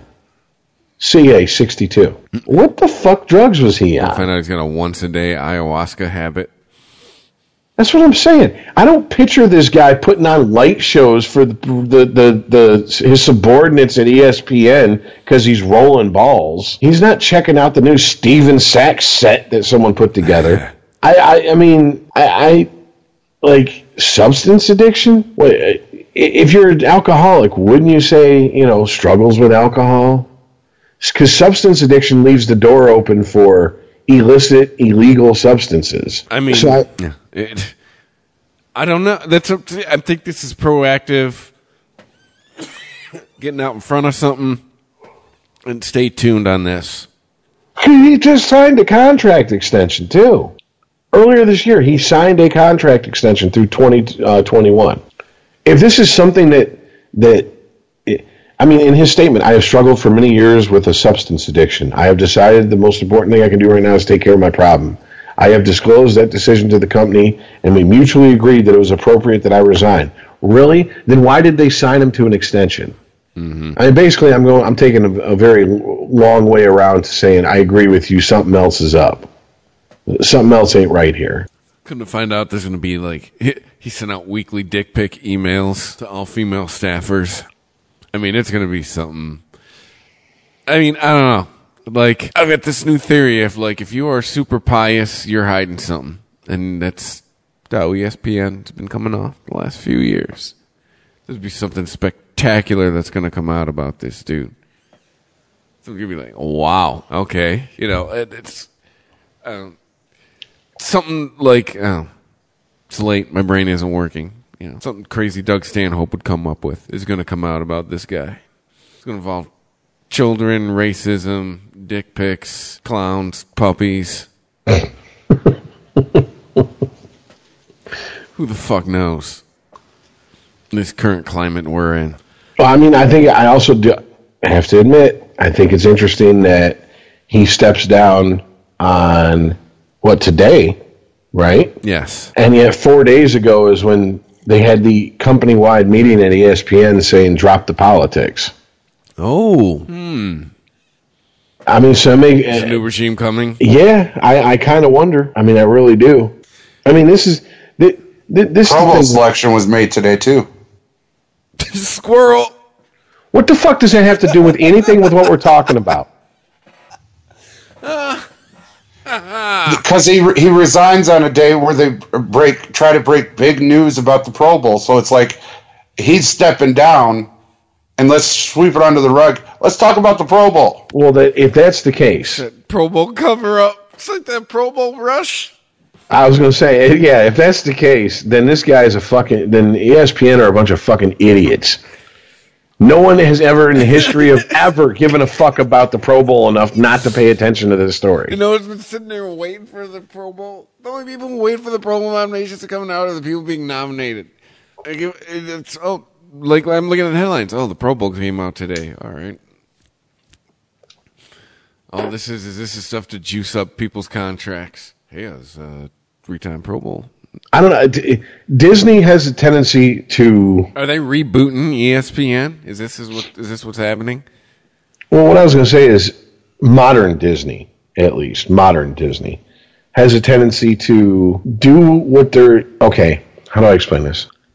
Okay, perfect example. Since Disney's taken over the Star Wars franchise, you have to either be blind, ignorant, or you're being painfully, willfully obtuse to not recognize and see that Star Wars has become way more diverse since Disney took over than it ever was under George Lucas. Apparently, white males can be in the First Order. They can't be in the Resistance. Okay, but that's just Disney. Disney doesn't make a big stink about it. They just do it. You see what I'm saying? Like, Disney didn't release press statements saying, we're going to make Star Wars more diverse. They just fucking did it, period. That's all there is to it. Yeah, look at their new trio. Black guy, brown guy, chick. Disney is like the boyfriend who doesn't ask if he could come on your hair. He just comes on your hair. Disney doesn't even stick the finger in the butt. Disney just fucking sticks it in your ass and you take it because it's Disney. They just do it. Yeah. They don't wait for verbal confirmation and the okay. They just do what they want to do. So to me, this is just like, all right, is this Disney waking up to the fact that, because there was no, as far as I remember, there was no declaration at ESPN that they were going to get all political. I think they got just very lackadaisical in their enforcement of, hey, this is a sports network. Keep it about sports. We understand that sports and politics intersect at times, but you don't walk around looking for ways to connect the two when they have nothing to do with each other, which is what ESPN's been doing for years now, which is what a lot of people have been doing for years now. I mean, let's just be honest. Nothing happens to where someone cannot make it. I have literally the wildfires in California. A guy saved a bunny. Get out of his car, saw a bunny running from the flames, picked it up, saved it. Great feel-good story. It's what they put on at the end of the newscast to make you feel good after telling you how bad the world sucks for 29 minutes. White bunny. We all understand. No. Close, but no. Then some writer gets online and says, this explains the problem with all white people. They care more about that bunny than they care about black people. How the fuck did you come to that conclusion? Yeah, that's a big fucking leap, man. But that's the world we live in these days. And ESPN's guilty as fuck about it because how many oh my god, how many times did we have has any of us sat and listened to a highlight, or not highlight, but listened to an excerpt from one of these talking head shows and heard something that had nothing to do with race be completely turned into something about race? A few times. Stephen A. looking at you. Especially when Skip Bayless was still on the channel. That might as well have been old white people versus young black people. That might as well have been the name of that show. I'd watch that show. I'd DVR that show. Hey, young black people, you might kick our ass, but we own everything. Yeah. Including the cops. Yeah. But no, serious. This is what I hate about what's going on in the world at least here in America today. Nothing is what it fucking is. Everything is ulterior motives. Everything is people plotting. Nothing is just, hey, look, we hired him. He did a bad job. We fired him. Period. It doesn't happen anymore. It doesn't. There's always more bullshit to it. And that's what pisses me off is that we're sitting here and I'm like, really? Really? A 62-year-old man who's the head of ESPN? You're telling me he's got a raging crack habit? I don't buy it. You don't get to be at the top of the fucking heap with that type of shit. Doing blowjobs in the parking lot every day in Bristol. Yeah, I doubt this fucker's passed out with a rig hanging out of his arm at lunchtime at ESPN. He's driving to the Bronx every day for lunch so he can cop. I'm not buying. And you know what? And you know what's going to happen is that it's going to come out, but it's going to be buried. What do they call it? Like in politics, anytime they want to release a story that they hope dies out quickly, they do it Friday afternoon because it gives it all weekend for people to fucking for other shit to happen and bury that story. I mean, that's I kind of get I get the feeling that's what's going to happen with this. Now, having said all that, if ESPN seriously ditches the politics, goes back to the ESPN that we grew up with, I can't say that that's a bad thing. No, I'd like to watch it again. I'd like it to be what it once was, an information aggregator. I mean, I think the only person who probably watches it out of us three is Earl. I'd agree with that statement. Yeah, I watch it. I mean, I guess I watch the highlights online, but it's strictly just the highlights with the anchors talking, doing what they normally do. Everything else around the highlights is cut out. I use the app a lot more than the television channel. I watch the highlights online through ESPN. I do watch the fantasy show with Matthew Berry every now and then. So, but yeah, as far as SportsCenter, nope. Watch Monday Night Football on my phone and shit. And Earl, you said yourself a bunch of times this year about how the flagship 6 o'clock SportsCenter isn't even like a SportsCenter anymore. Well, the whole show, none of it sounds, looks anything like SportsCenter. But that's why I think they came out and said, stick to sports, stay away from politics. And I know I'm not the only one that feels that way. There's so many people that feel that way. You switched on SportsCenter and you swore to God that you switched on CNN. And you're sitting there going, the fuck are you talking about? All I want to know is who won the fucking game. Yeah, show me scores and plays. Is this really, is this, and this is getting into maybe a little unregimented territory, but bear with me. Do you think that maybe the fact that 20 years ago it was like what we're talking about, you could switch on ESPN, get the scores of the games, get talk about what happened in the games, not all this political bullshit. Do you think it's not like that anymore because of things like social media, to where everyone thinks their opinion matters? I mean, even to an extent, podcasting, to where everyone thinks their opinion matters to the point where they just have to get it out no matter what. Because I just don't remember this before social media. It's what sells. It's always going to be what sells. And unfortunately, people's opinions sell. When you look at them and like, oh, we care. Look, we're talking about it on our flagship of SportsCenter. We care. The puppets that are the social justice warriors. Hit the pedal and tune in. The thing is, Rich, is what they tried to do is go after all demographic. They already have us men with sports. You say sports, we're like, what?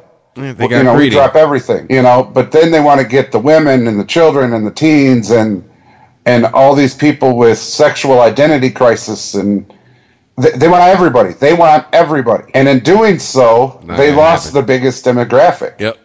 They forgot their bread and butter. Oh, they pulled a Hillary Clinton. They forgot what made them who they are. So there you go.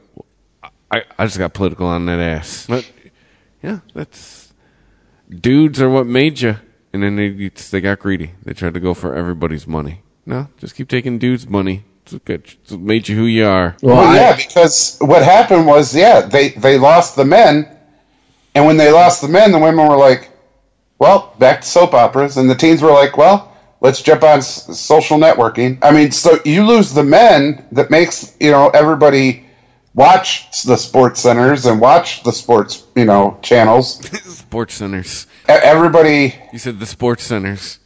Well, because there's different kinds of sports centers, or there was. I don't know if they're going to change it back. Yeah, the 6 o'clock isn't even called Sports Center technically anymore, is it? It's called On the 6 or whatever.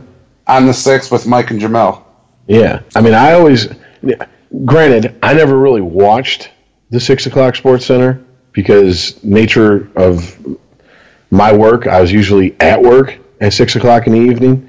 So it was always the morning Sports Center was, to me, the Sports Center. But I understand that was their most watched Sports Center on a daily basis. And they purposely went out of their way to change it and format it to make it stand out from the rest of them. Well, now also they do what? All morning live versus recording it and replaying it like they used to do back in the day.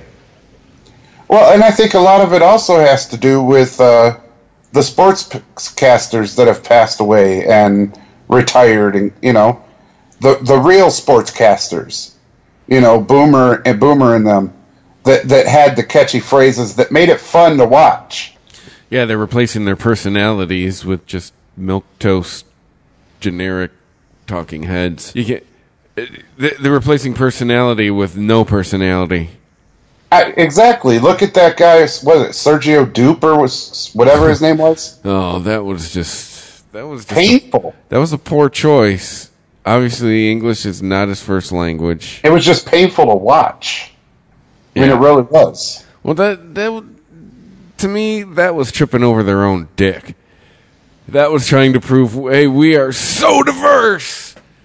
We're gonna have this commentator from Deportes. We're gonna have him do the English speaking game, and well, we all see how it turned out. Like, yeah, you would have done better just having him speak Spanish. I also think something that's been lost at ESPN in the last 5-6 years is it's no longer fun a lot of the time to watch these shows. Absolutely not. You enjoy the last time I watched one of the talking head shows, it was something I was enduring until I couldn't do it anymore and I turned it off. It wasn't spirited debate about sports. It was political opinions and the social climate and this and that, and it's like, guys, I get it. I really do. I really understand that sports has been the first one through the wall on a lot of issues in the history of our country. But God damn it, if you take the fun out of sports, it just becomes politics. And sports is becoming like politics, and politics is becoming more like sports. I mean, you pick a side, Democrat or Republican, and you root for them, and you shit on everyone who doesn't pick a side. And it used to be the way it was in sports. If you sat down, how many times would you sit down with someone and go, "Oh, who you got in this game?" "Oh, I don't really have a football team. I'm just a football fan." Really? You watch football week in, week out, and you don't root for anybody? Leave immediately. We are no longer friends. Like, you don't prefer any one team more than any other team? But now it's like that with fantasy football, just the nature of the world getting smaller with the internet and everything. You can watch every game if you want. You can get the Sunday ticket. You can watch Red Zone. You don't have to watch your local team on the broadcast channel is what I'm saying. You have more choices than that. And politics is now like sports used to be. I root for this team and fuck the other team no matter what. Fuck them. I don't care. I don't care what my team does. They're always right and the other team's always wrong. I mean, we need a polar shift back to the way it was, where sports is fun, sports is entertainment, and politics is politics. And one resides on the North Pole and one resides on the South Pole. And every once in a while they meet at the equator. But they damn sure aren't fucking bedfellows. And that's what's been, to me, that's what's ruined a channel like ESPN. I don't know any other way to put it. And I hope that this decree from on high is listened to, and they're serious about it. I mean, I really do. Because I think ESPN's made outside of their choice of of who they fire, who they let go, who they fucking promote as their, these are our new fucking breed of talking heads. They made a lot of bad decisions that have just not endeared them to the average fan. Case in point, something as simple as all your 30 for 30s being taken off of Netflix because they want you to buy their streaming service. What the fuck am I going to pay ESPN $15 a month for a streaming service? Yeah, if I already pay for ESPN on cable. Your programming is not worth that. Your program is barely worth free.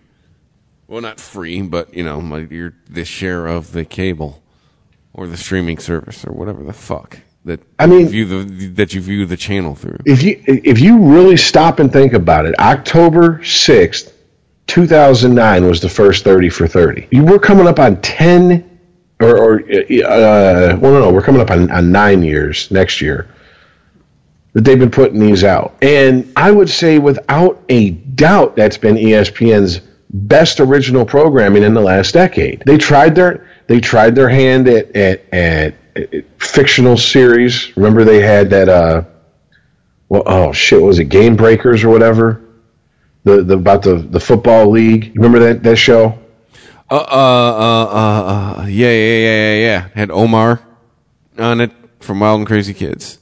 Yeah, it lasted one season. It lasted one season, and it hit so close to home with the NFL. They said, "Take it off, or else we're going to have to rethink, our dealings with you come next contract time."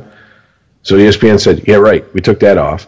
Then they had the Bronx is Burning, that miniseries about the '77 Yankees and everything that was going on in New York in the summer of '77.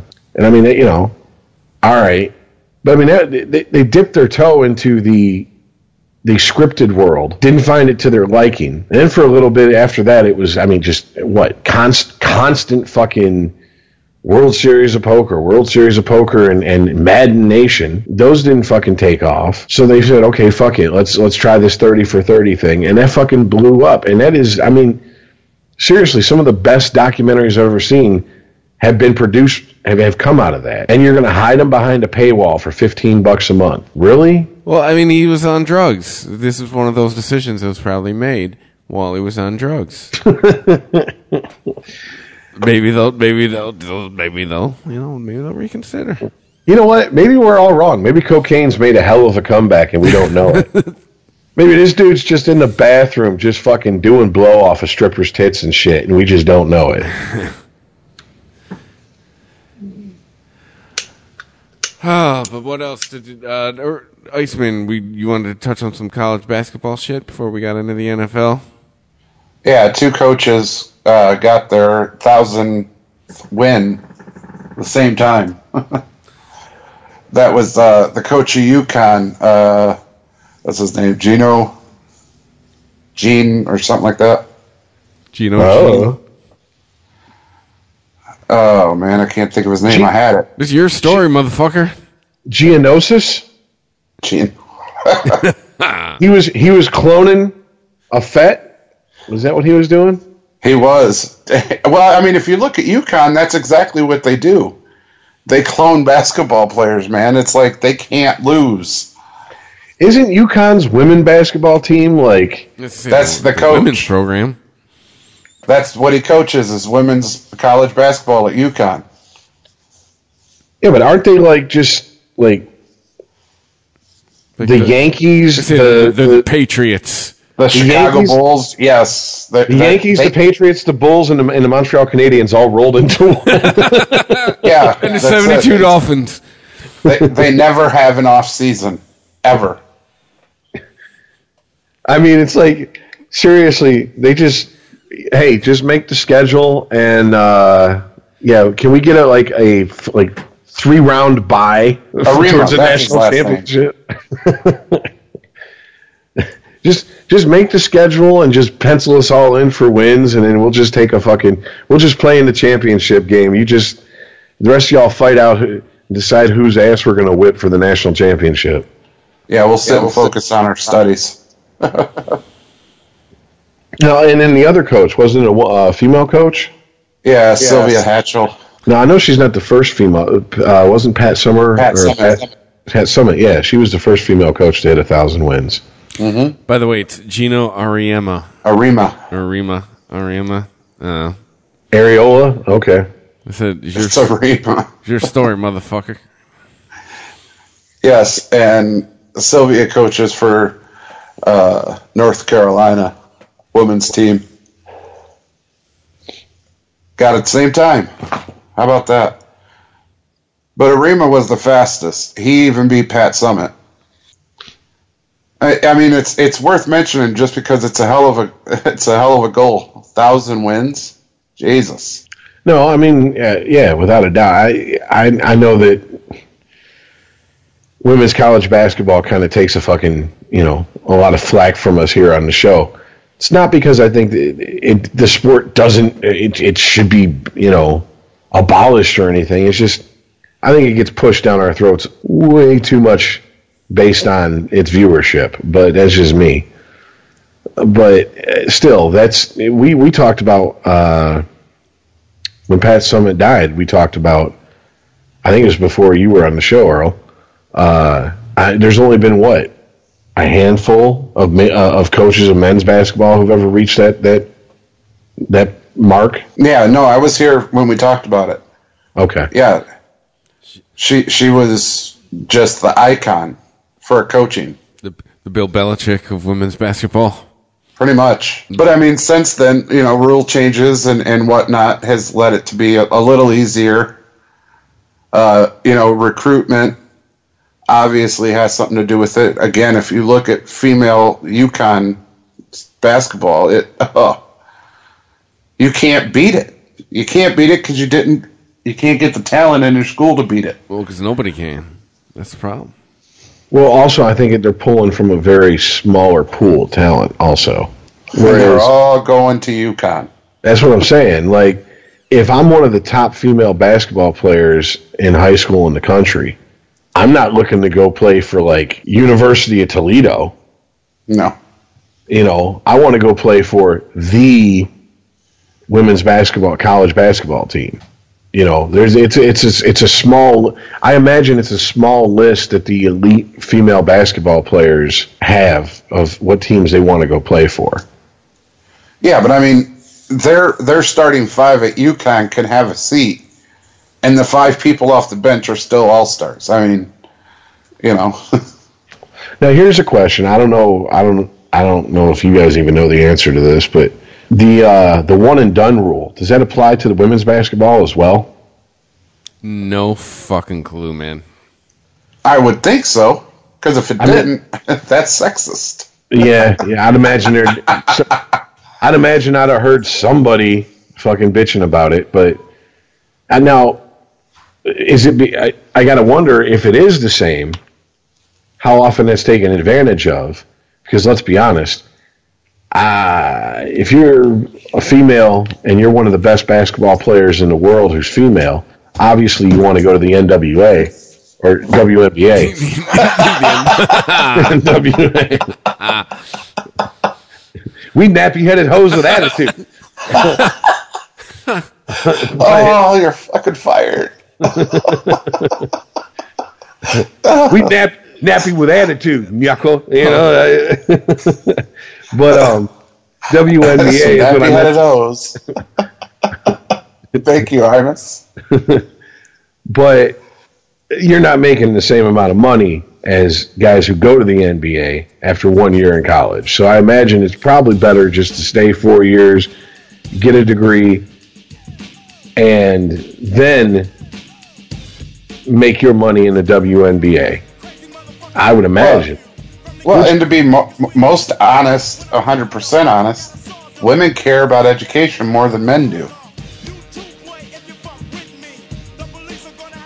Okay, but it means more to a woman to get a degree than it does a guy, seriously.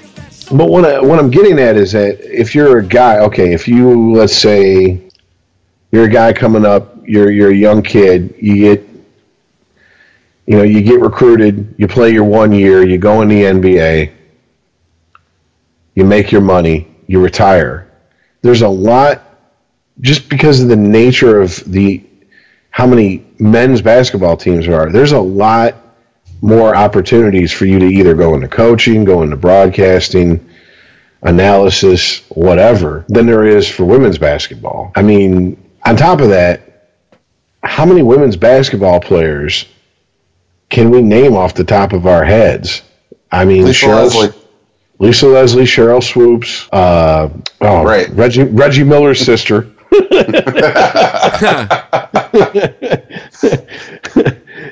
Miss Miller. Maybe it's Ms. I don't know. But you see what I'm saying? Like it's kind of limited. So it would only make, to me, it'd be like being a middle of the road. Miller? I don't know. To be honest with you, I have no idea. Hey, if you're watching the show Smilf on Showtime, I want Jennifer Hazy, because it's the jersey the one chick owns. I mean, to me, it just makes more. Well, I mean, to me, it makes sense. I don't know. I'm not a big fan of one and done, anyways. Because, goddamn, if I was good enough at any sport to be recruited like that, I'd want to get that education, then go forward, make money, get out while I still have my health, and then put that education I got for free to work. Well, yeah, because we go back and forth. Michigan State. But playing for Michigan, I mean, it carries a little weight if you're playing basketball, football, whatever.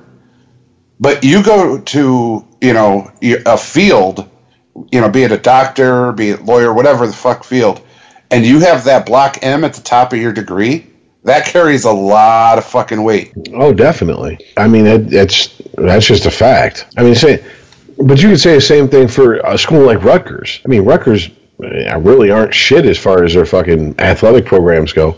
But you got a degree from there, that carries some weight. Yep, same thing with Stanford. I mean, all the big schools, yeah. Well, yeah, I don't know. I never thought about it until we started talking about it tonight. But like, if the rule has to be for men and women, as far as you can play 1 year and then declare yourself eligible for the draft. I just wonder how many women's basketball players are like, fuck it, I did my 1 year, and now I'm going to go make my fortune in the NWA. See, I did it again. WNBA. We have mentioned NWA and Rutgers. We're done. Yeah. All right, fuck it. Let's move on to football. Yeah, football. Not going to talk about Lane Kiffin?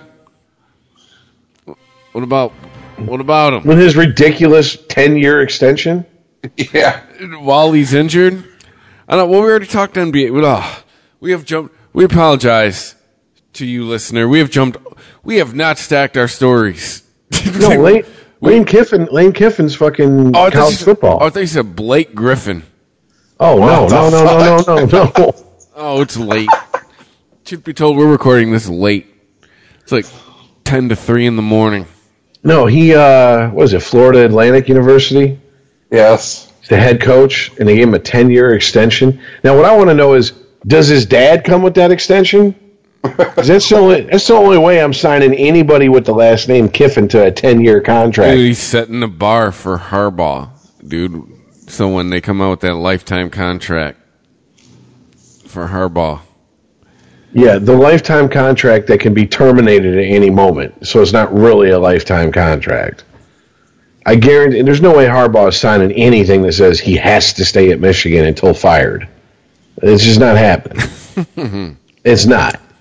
And there's no way Michigan's signing him saying you could just go out there and put up a fucking 0-12 season and we'll still keep you as our head coach.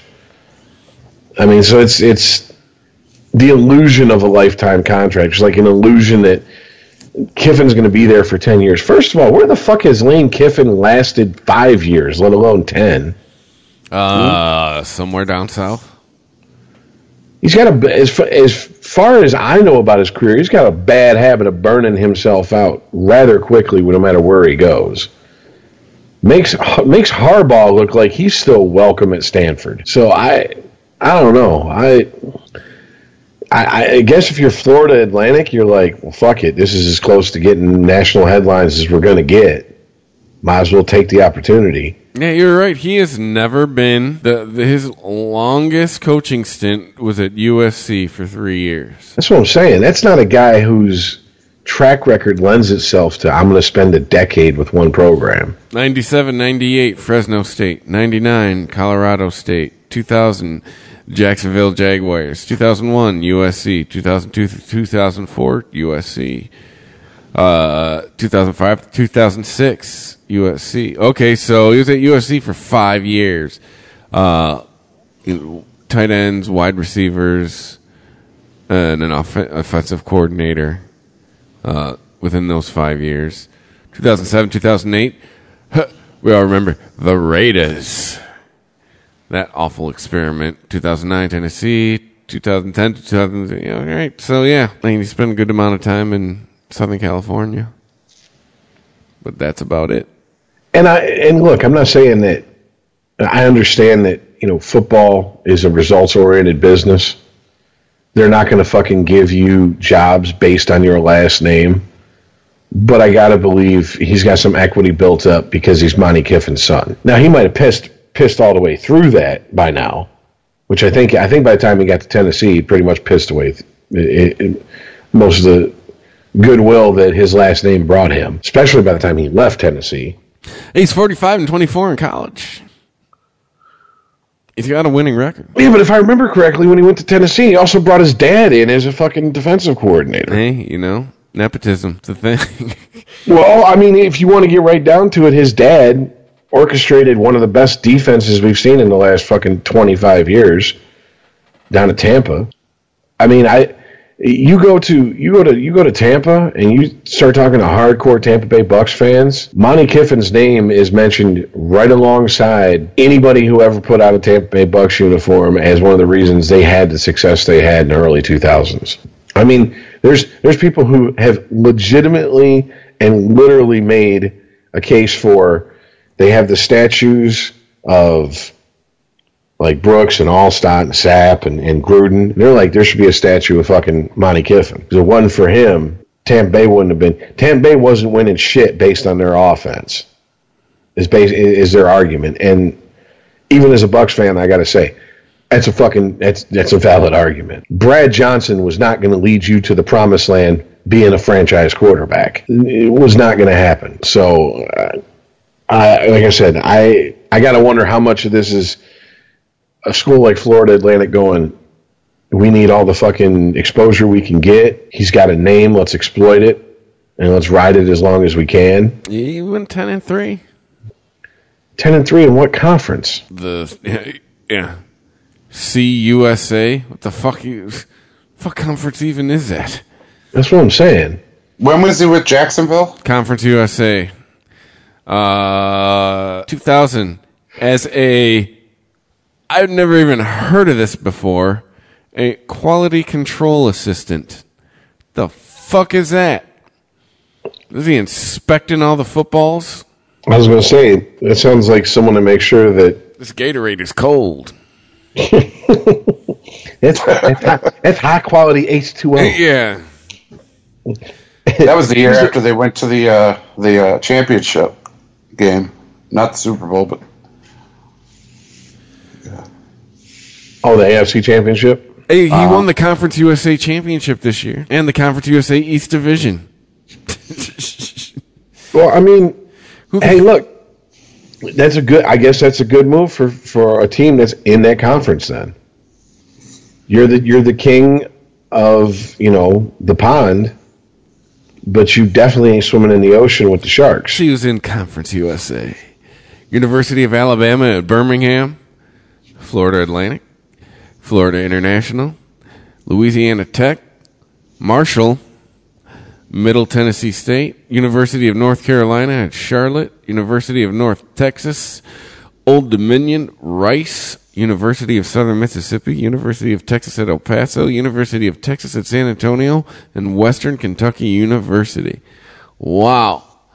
Just a list of schools I have never heard of. You never heard of Marshall? I've heard of Marshall, but I've heard of about maybe 30% of this list. Yeah, not as Isn't not exactly a strong. a who's who of college football programs. I'm sure his 10-3 isn't the 10 people he beat didn't make a strong case for him to be in the college football playoff. Isn't exactly a list of football factories, if you get my drift. Yeah.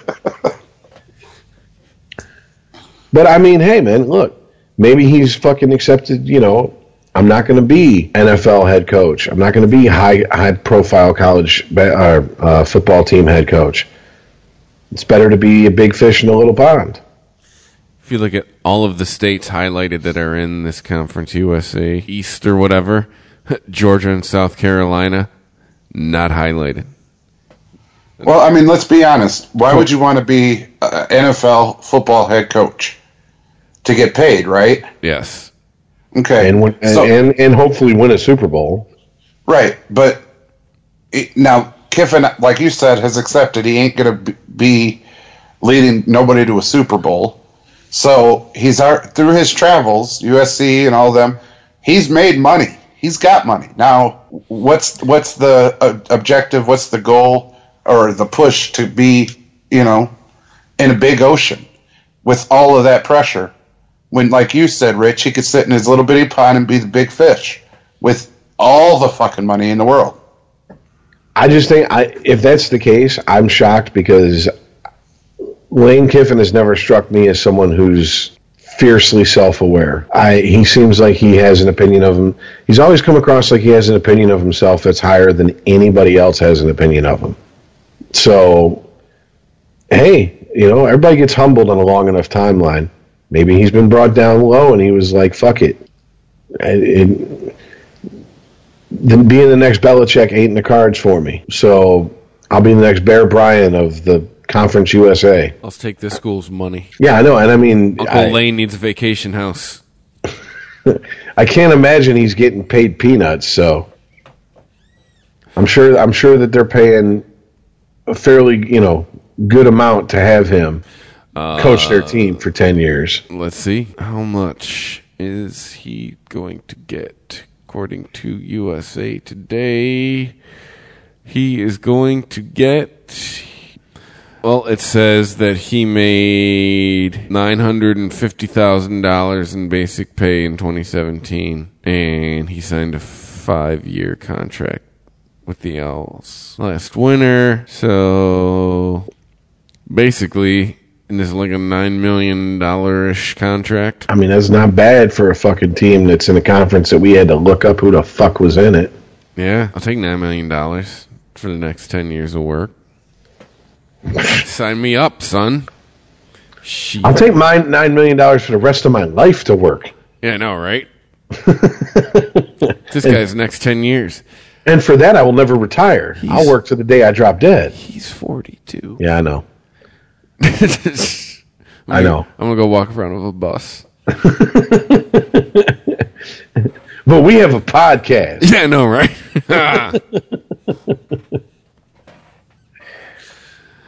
All right. So shall we talk about the pro football? Yeah, let's do it. Woo! All right. Yeah. So, how about that Patriots game? I mean, that's like the lead story, right? That's what everyone's standards up about this week.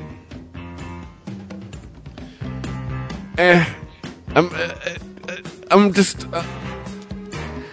I'm worn out from the bad officiating call. Like, be ahead by more. Like, I don't know. That's just where I'm at on it. Like, apparently it's going to happen. You can't guard against it.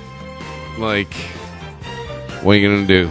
And just be ahead by more. Don't put yourself in a position to get beat by the refs. Chris, was it a catch? I didn't see it. You didn't see the catch? Nope. Oh, come on. It was a catch. Hold on.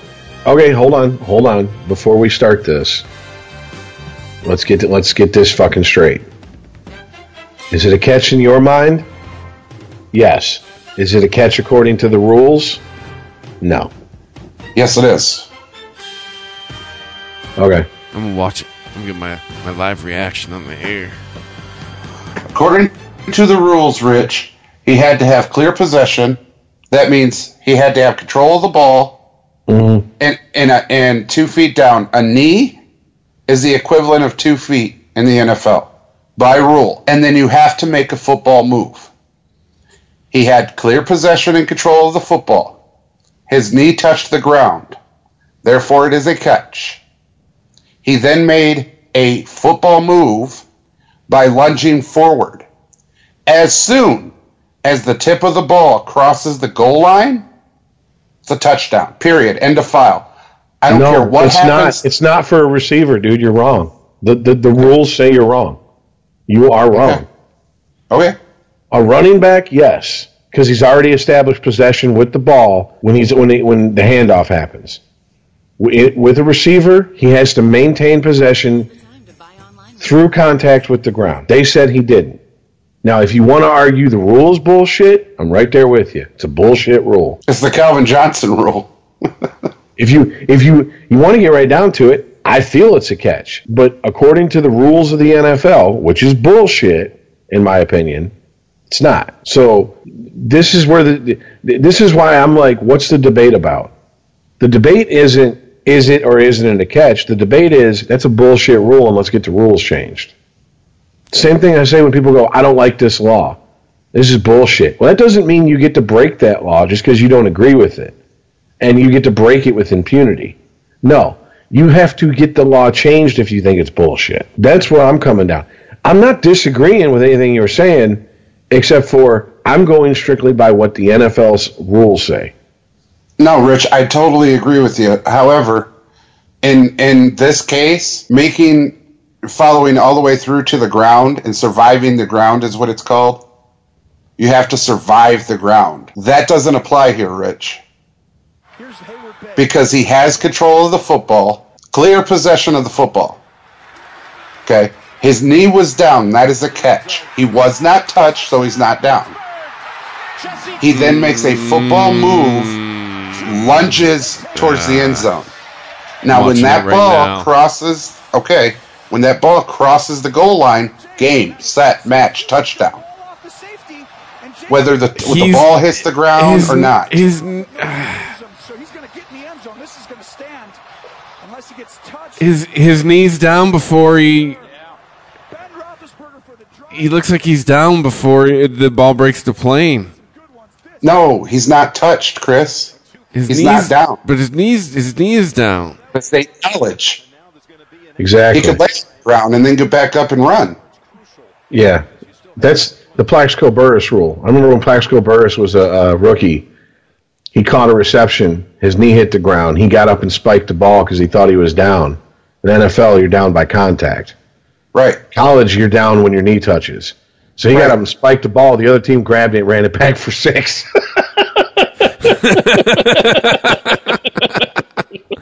Oh, Plaxico. And he's standing there with this, just got done pumping the neighbor's cat look on his face like, where's the whistle? And it's like, stupid, you're not in college anymore. That's the only reason I know that rule so well. So my point is, guys, everybody's arguing the survive the ground. Did the ball survive the ground? It doesn't fucking matter. He caught it, had clear possession of it in his 2 hands. Oh, so that's what the thing is. It's that's not, what the thing was is. He down? It's did it survive the ground? Did it survive the ground? It doesn't matter if it survived the ground. He had control of the ball. His knee is down, hence that's a catch. The argument maintains possession, takes a football move, and lunges towards the end zone. When the argument the head of NFL officiating is making is that he didn't maintain possession to the ground.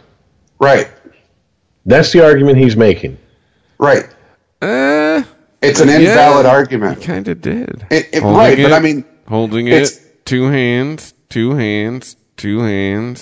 Oh, But here's the thing. That part right at the end where it spins out of his left hand. That's where I think the official. That's exactly why they overturned it. Yep. Right, but here's the thing, Chris. That ball is already in the end zone. In clear possession but and if control. we got to maintain control, that's the thing. You don't have to. That's bullshit. According to the NFL, no. Rich, according to the NFL, no, it doesn't. If a guy gets a possession of a ball, extends his left arm into the end zone, and then gets swung around and thrown to the ground, the ball goes everywhere. It doesn't matter. The ball's already been across the plane. That's a touchdown. That part where it came out of his left hand, that's... okay. That's tough. That's tough, man. It's not.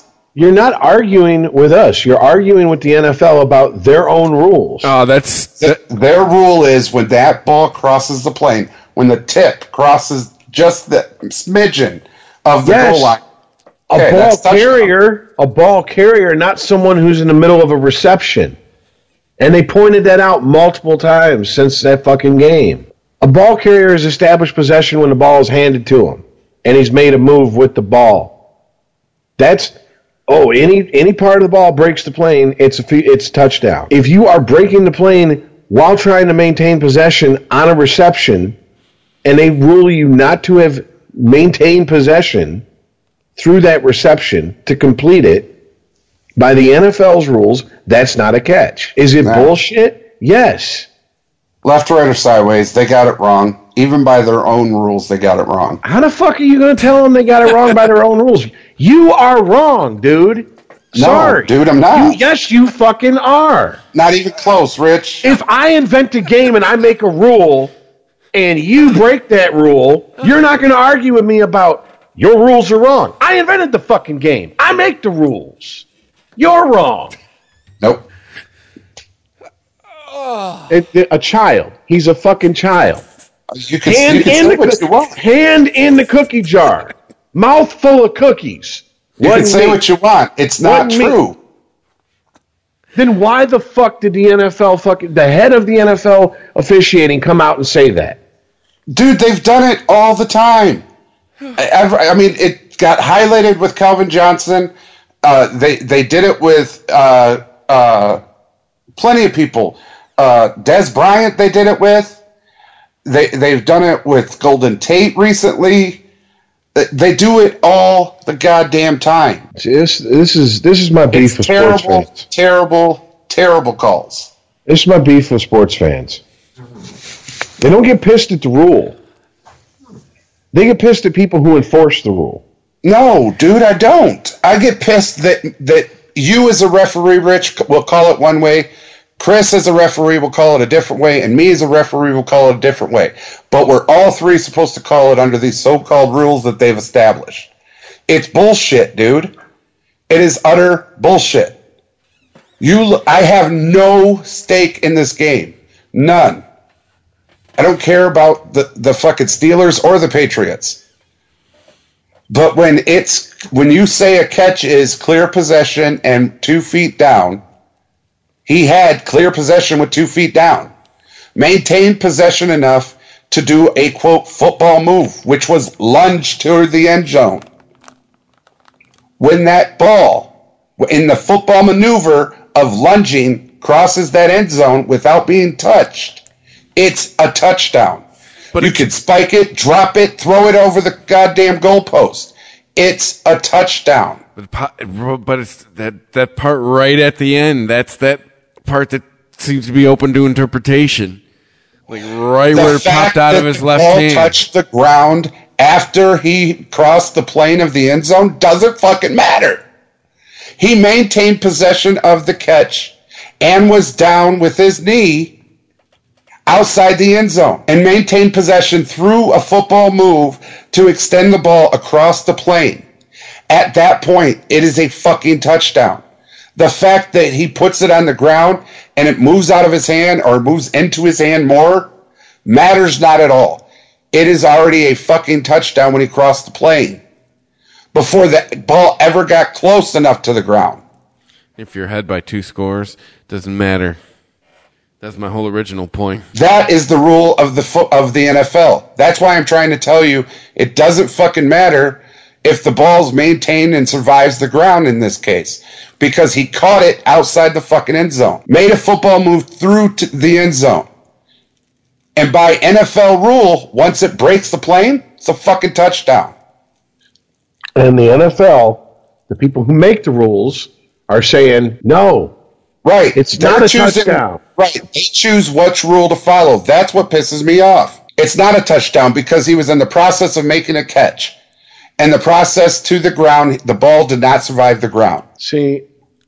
And if I sit there and point at column B and say, look, you have this rule states right here that it doesn't matter if the ball survived the ground or not. It was already a catch.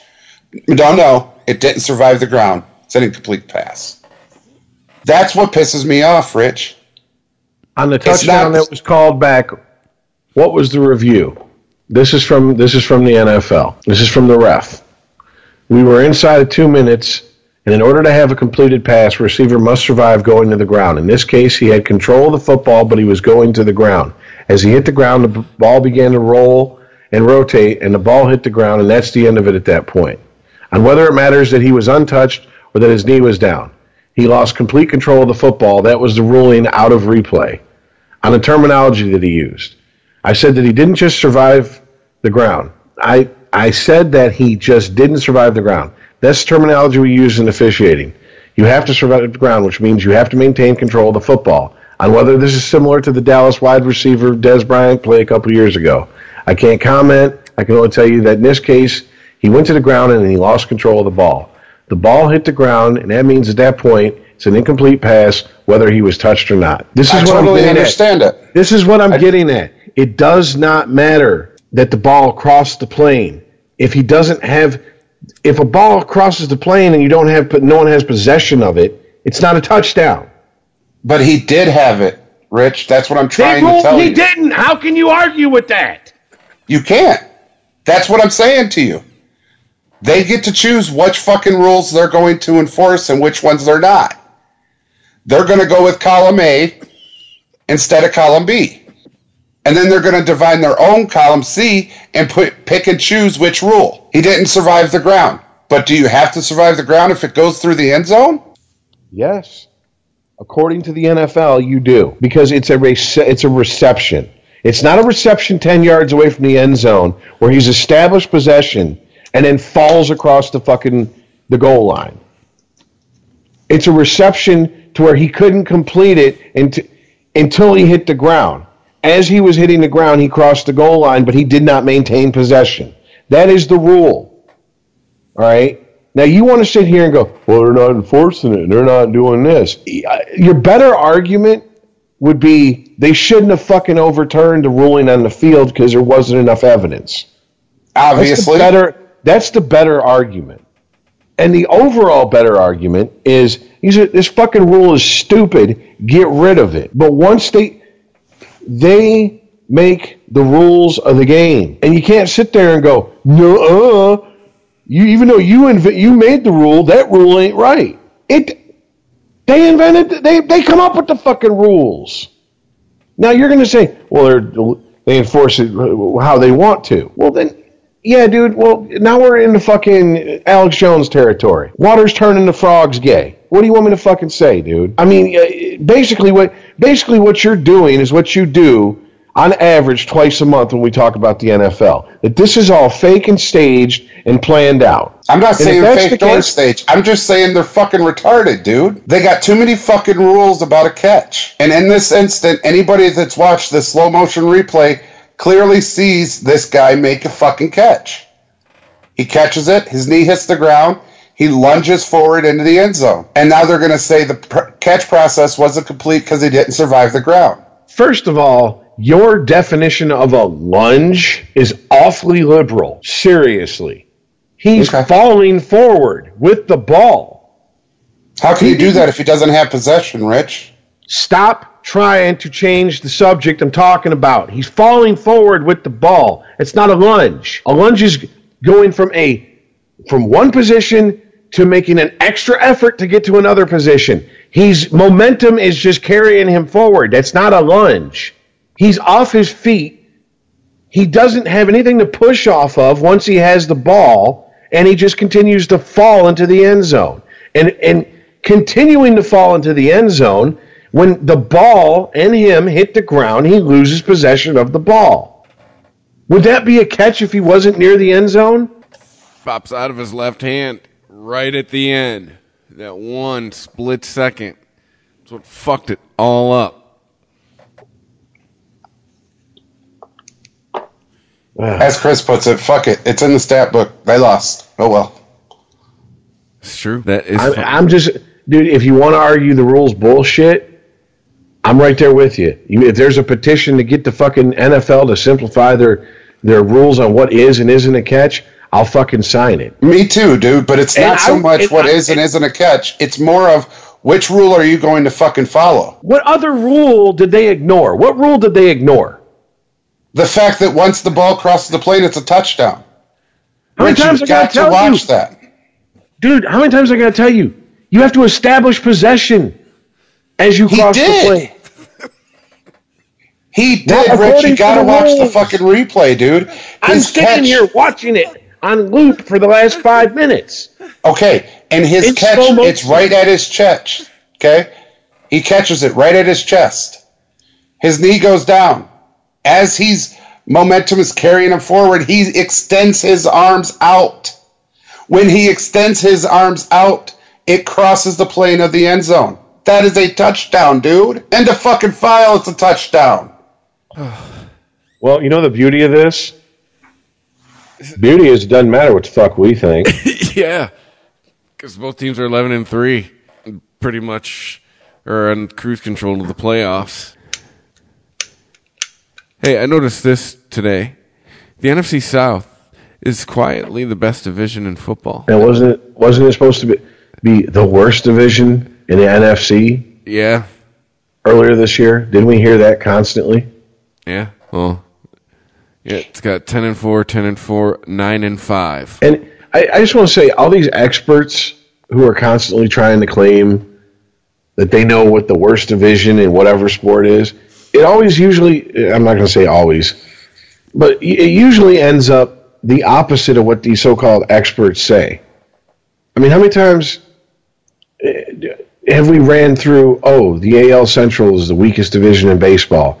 Who sent more people to the fucking World Series? What division sent more people to the World Series than the AL Central since 2005? Can't name one because there isn't one. Exactly. So how is it the worst division?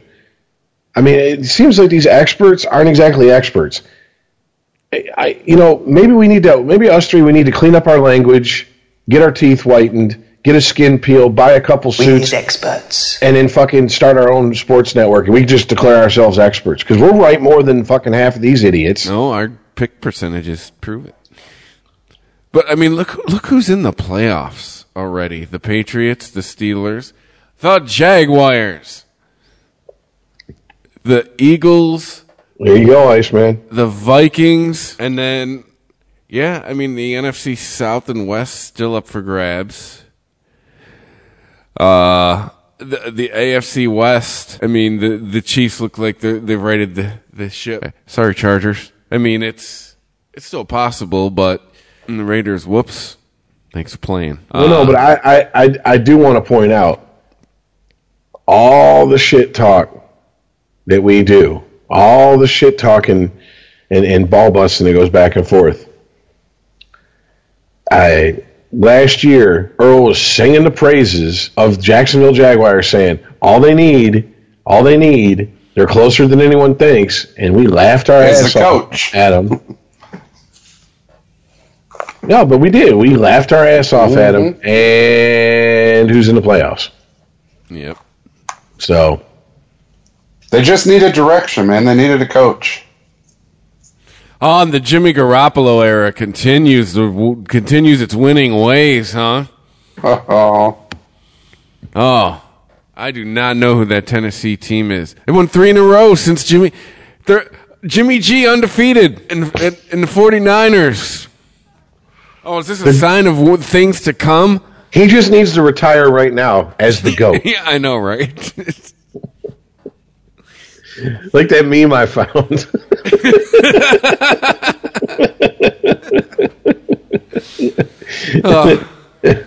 Hold on a sec. I gotta find that real quick.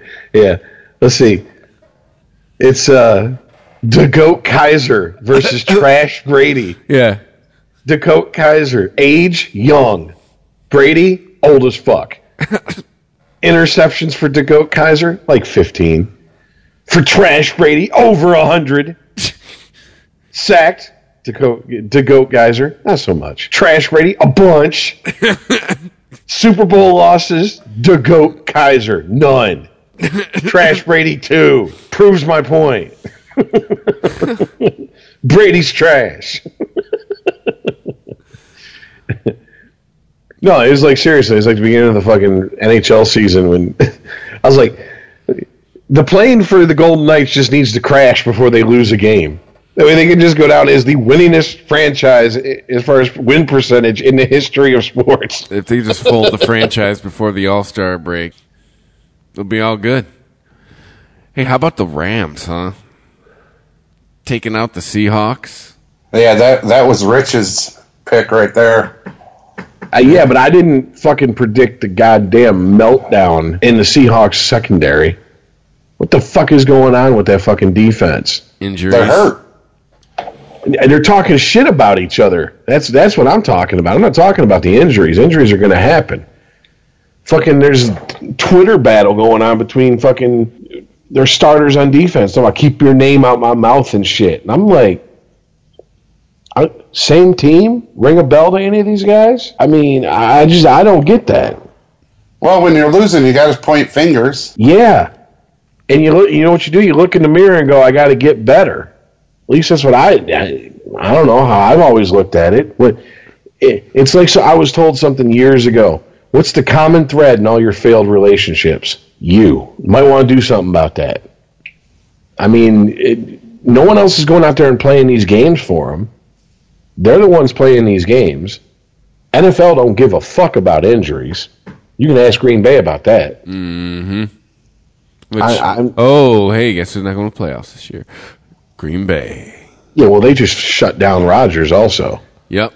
Well, yeah, so you're saying there's a chance? Well, yeah, there is, because when the Falcons won, that was it for Green Bay. So they're like, all right, well, Aaron, have a seat. We'll let Hundley finish a year out. No need to risk hurting you for no reason.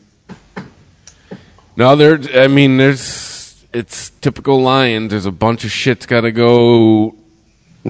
A bunch of shit's got to happen for us to get in. We're playing Cincinnati this week. They have a losing record. I mean, history says that we should be going into the final week 9-6, but we'll see.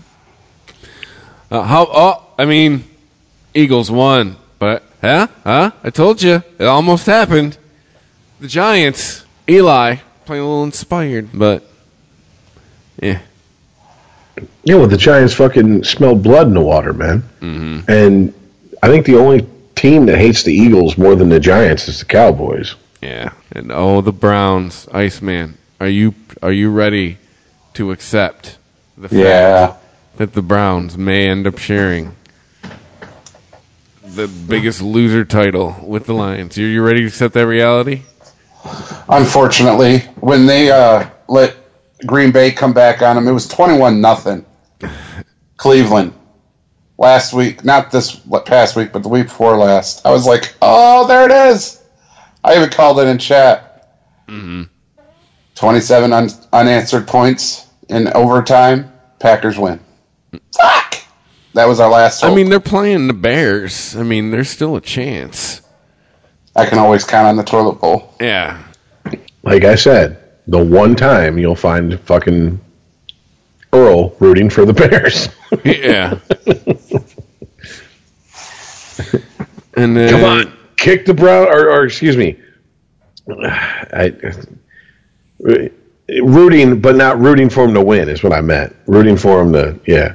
Come on, Browns, kick the Bears' ass. And then, yeah, no one. I think we talked about anything really we're talking about this last week. Well, I got to say, except the Steelers losing Antonio Brown for a game or two is not going to help them. Yeah, but what is it? A torn calf muscle? Yeah, is that what it was?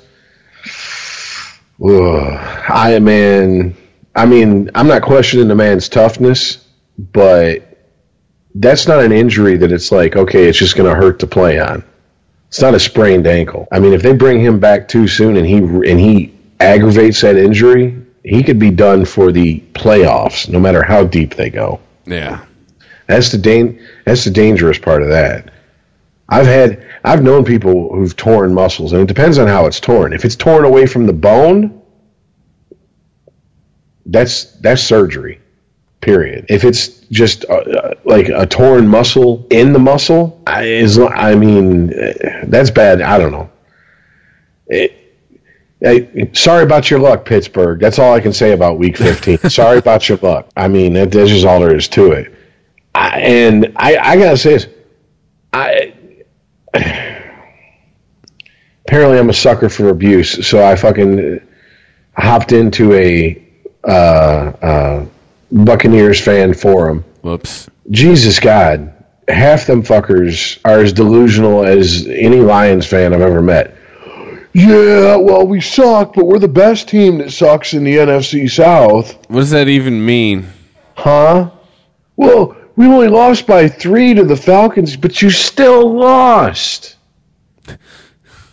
That's like when I heard the local fucking sports talk guy try to make the case for the Lions being the best 0-16 team ever. They're the only one. Well, there was a lot of games they almost won. Is this horseshoes? Is this hand grenades? Almost doesn't count. Did you win or not? Hello? Horse grenades. You play to win the game. Oh, Herm. I mean, I will say I think it's funny the Falcons let it get that close, you know.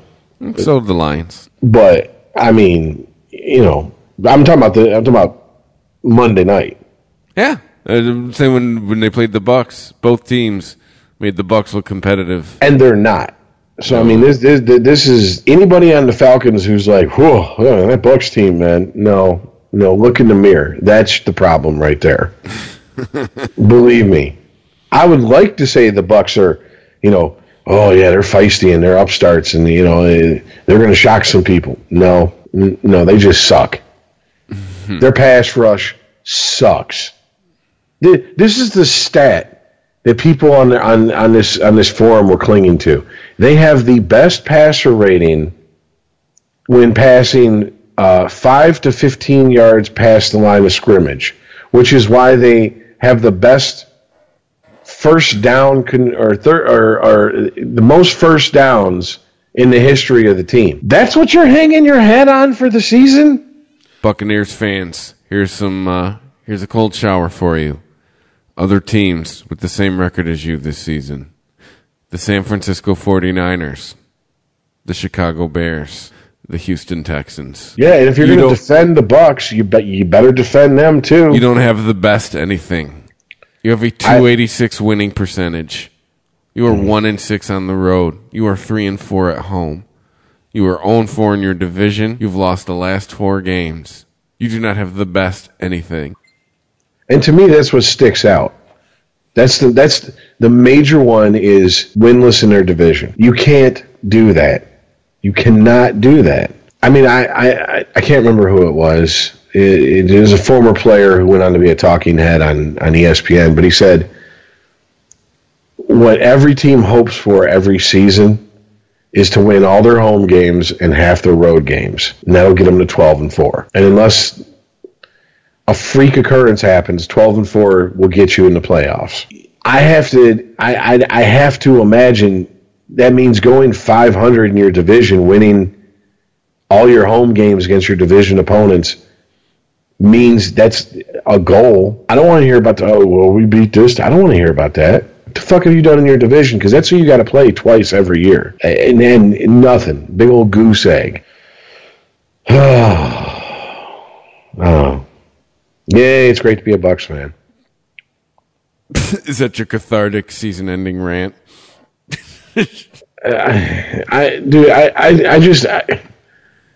What more can you say, man? I mean, as much as we've given Earl shit for the Lions. I mean, granted, I didn't call no 14-2. Yeah, that's a pretty big shot. Before the season started, on paper, I was like, yeah, the Bucks should at least compete for that division. I mean, to me, it was playoffs or bust. That was how I looked at it. This is a huge bust. This isn't even staying static with last season. This is a step backwards. And I don't want to hear any excuses. I don't want to hear injuries. I don't want to hear, they got fucked because they got a week 1 bye. Improvise, overcome, adapt. It's what every fucking team in the NFL has to do. No one's going to come down and go, oh, you're the Tampa Bay Bucks? Well, let us artificially create a easier path to winning for you, simply based on who you are, on you being you. It doesn't work that way. I mean, you know what I want. Overhaul, and I'm about 1 year away from saying Winston needs to be fucking trade bait, but that's about that. I'll give him 1 more year before I say fucking chuck his ass, because it ain't working. He's no Matthew fucking Stafford. Yeah, Matthew Stafford has a shit winning record, or a record against winning teams, but for whatever reason, he puts up fucking ridiculous numbers. He's 3rd in the fucking league in passing this year. I mean, if you just saw that, you would go, the Lions must be fucking just tearing it up. No. So, I mean, but Winston's not even that. He's not even a quarterback that pads his stats, so you can go, at least I can hang my hat on that. Yeah. God. It's going to be a long off season. Well, hey, Earl. If the playoffs started today, the Lions would be in them. It'd be in that 7th, yes, that's true. It'd be in that 7th playoff spot. They'd win the tiebreaker over Dallas and Seattle based on the best win percentage in conference games, according to what I'm reading in front of me. I'm not that smart. All right. So, shall we get to the picks? It's like 4 a.m. Yeah, let's do it. Yeehaw, motherfuckers. All right. Well, I mean, I know we still, got some time to go, Rich, but we may have to actually acquiesce to the ICEman. Probably not going to be no asterisk on this season. Unless he takes, and unless you have like a 2000 Mets collapse, ICEman, you're gonna end up taking home this season. I looked at it just like I looked at fantasy football by the end of week 3. I'm not winning, so it doesn't matter. That's how I looked at it. Well, ICEman stays in first with a 635 winning percentage. He is 158.91. Rich, you are in second, 152.97 with 610. I am last at 115.99 with 602. But again, if I'm gonna throw shade on ICEman, I can say this: was it the first 2-3 weeks his win percentage as far as picks? Didn't it start with an 8, not a 6? Oh, he was like 8, and he was dominating. Yeah, but then the referees took over, killed it. You fell off, bud. Yeah. Well, if you're as good as you say you are, you should have saw that coming. But as a podcast, we have a 616 winning percentage. Just saying. Listen up. Take our advice. Go to Vegas. We're all predicting over 600. Just saying. All right. So, TNF Thursday Night Football. It is.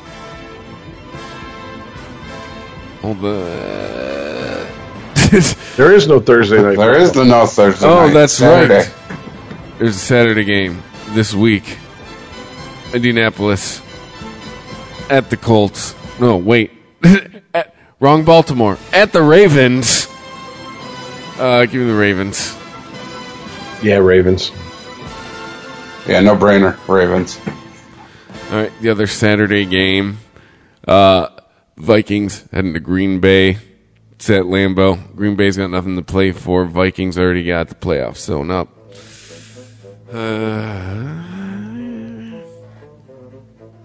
Give me Green Bay at home. I see some second stringers showing up in the Minnesota lineup. I'm gonna go. I mean, I know that there's no asterisks in picks, but I'm gonna go out on a limb and say that the Vikings want to keep the momentum going, whereas the Packers' momentum's been disrupted so many times this season that they have none. So give me the Vikings. Now that does mean if they go in and they put fucking a bunch of second string guys in, I'm fucked. But I don't think it's going to happen. It's still one. This isn't the last week of the season. I don't think they're going to go full out, but I don't see them slowing down either. And even if they do slow down just a little bit, Green Bay is a shit show right now. With all the injuries, not just Aaron Rodgers, but all of their injuries, and trying different things, nah. Give me the Vikings. All right, the Sunday slate. The Browns heading to Soldier Field. Oh, man. Neither team has anything. Well, Cleveland is trying for a win. Chicago's at home. It's over for them in their division. Even if they win out. Ooh, you go 6-10. You still have a shitty record. You know what? Give me the Browns. They got something to play for. really, Fuck it, dude. Let's go bowling. all right. Well, I guess I'm gonna be the odd man out. Well, no, ICEman will probably pick the Bears. I'm gonna say the Bears. Yeah, you're wrong. I'm going to pick the Browns. Okay. I got to hope. And not just that, Flash Gordon's playing again. All right. Next up, the home team. The Detroit Lions. Heading to Cincinnati. Playing the Bengals. Oh, which, by the way, is Marvin Lewis done or not? He's done after this season. Because I saw a story saying he was, and then he come out and said he wasn't. I thought it was his swan song. I don't know. I mean, I'm just shocked he's been with the team as long as he has, and he ain't really done shit, but I'm still. I mean, I guess he's their version of Cocaine Wayne. Yeah. You know? By the way, just to point this out, I heard this stat, and it was the most depressing stat I had ever heard told to Lions fans. The winningest coach, as far as win percentage in Lions history, is Jim Caldwell. That's Super Bowl era, obviously. Wow. Yeah. So. Yeah. Well, you can't even go, I wish we had Wayne Fontes back, because he didn't win as much as Caldwell. Well, Caldwell's winning ways are going to continue because I'm picking the Lions because the Bengals, be consistent. The Bengals have a losing record. The Lions are good at beating teams with losing records. Give me the Lions. Yeah, I'm right there with you. Give me the Lions. It's a scary game. It could happen. Bengals could win, but I'm obviously going to pick the Lions, but you know, I just hope they stay in concussion protocol for a long time. They got a lot of people hurt, so. You talking about the Bengals? Yes. All right. Perfect and Kirkpatrick and a couple other people are hurt. But I know there's a whole lot of people in the NFL that are happy to see Perfect not fucking playing. Oh, yeah. All right. The Rams heading into Tennessee to take on the Titans. Hey, guess what?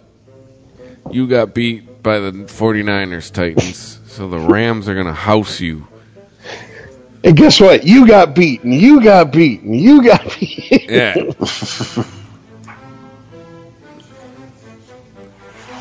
I'm sorry, I just cracked that joke and brain farted.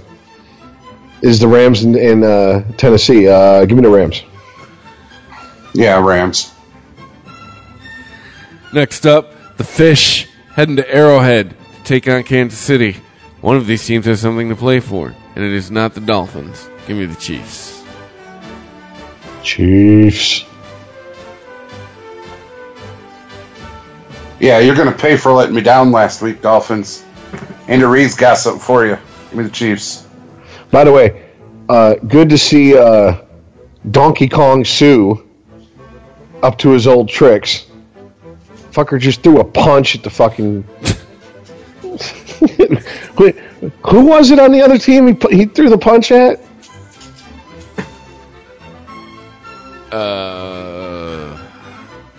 Stand by. I just know because I was like, wait a minute, what? Because I didn't see the game, and they're like, was that or wasn't that a punch that he threw? And I'm like, okay, Tyrod Taylor. Yeah. Oh, so it's a quarterback. I'm like, okay, first of all, it's Sue. Of course he threw a fucking punch. Just in the helmet or in the face. I mean, look, same thing. Like, did he mean to stomp on the guy? Yes, of course he did. But he ain't going to say that. Of course he's going to say, I didn't mean to do that. But you stomp on somebody, yeah. Believe me, I've done it. I meant to do it. But when the cops showed up, no, I didn't mean to do that. That was an accident. Well, Tyrod Taylor's taking his act to New England, so maybe Tom Brady can punch him in the face, because that's what's going to happen anyways. Yeah, you're the Patriots.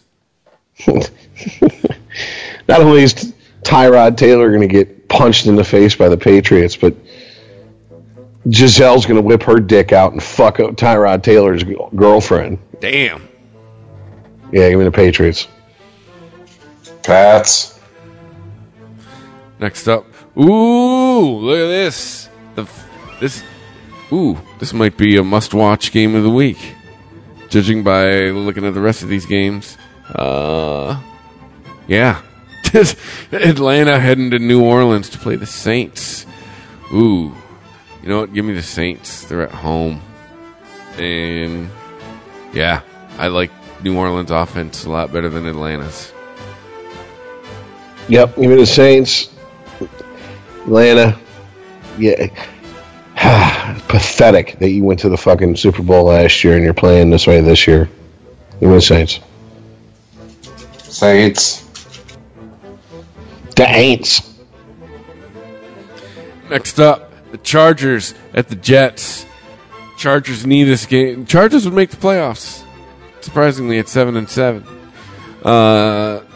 Yeah, gotta win this one. It's a must-win for you, Chargers. They're heading east, though, and those Jets can be wily. But again, Los Angeles Chargers got something to play for. Jets, not really. Give me the Chargers. Yeah, going west to east. Yeah, that tends, seems like it's an issue for some teams, but because of the nature of who they're playing and the fact that the Chargers do have something to play for, yeah, give me the Chargers. Yeah, and their starting quarterback for the Jets is out. I'll take Chargers.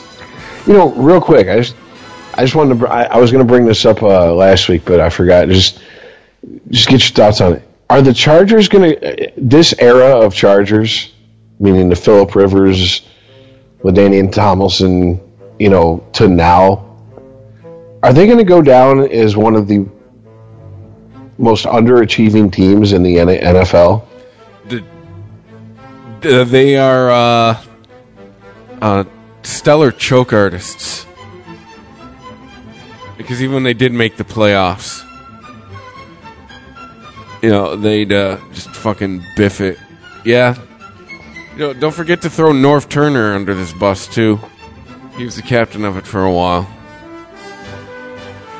Well, I mean, I'm just saying, they had, coaching players, they had the talent, they had the everything that you would think that would align for at least one Super Bowl run. They never even got that far. Mm-hmm. All right. Next up, the Broncos at the Redskins.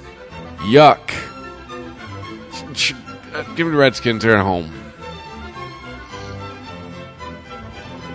Yeah, give me the Redskins. Whole lot of nothing there. Yeah, I got to take the home team, Redskins. Tampa Bay at the Carolina Black Panthers. Jeez, God. What? This should be a new name. No, I don't give a single fuck about what you just said. It's yes. Yeah, this game. Yeah, give me the Panthers. Yeah, my anus is ready. Give me the Panthers. Oh, yeah, definitely. Carolina. All right. The Jacksonville Jaguars at the San Francisco 49ers. Sorry, Jimmy. Is where it stops.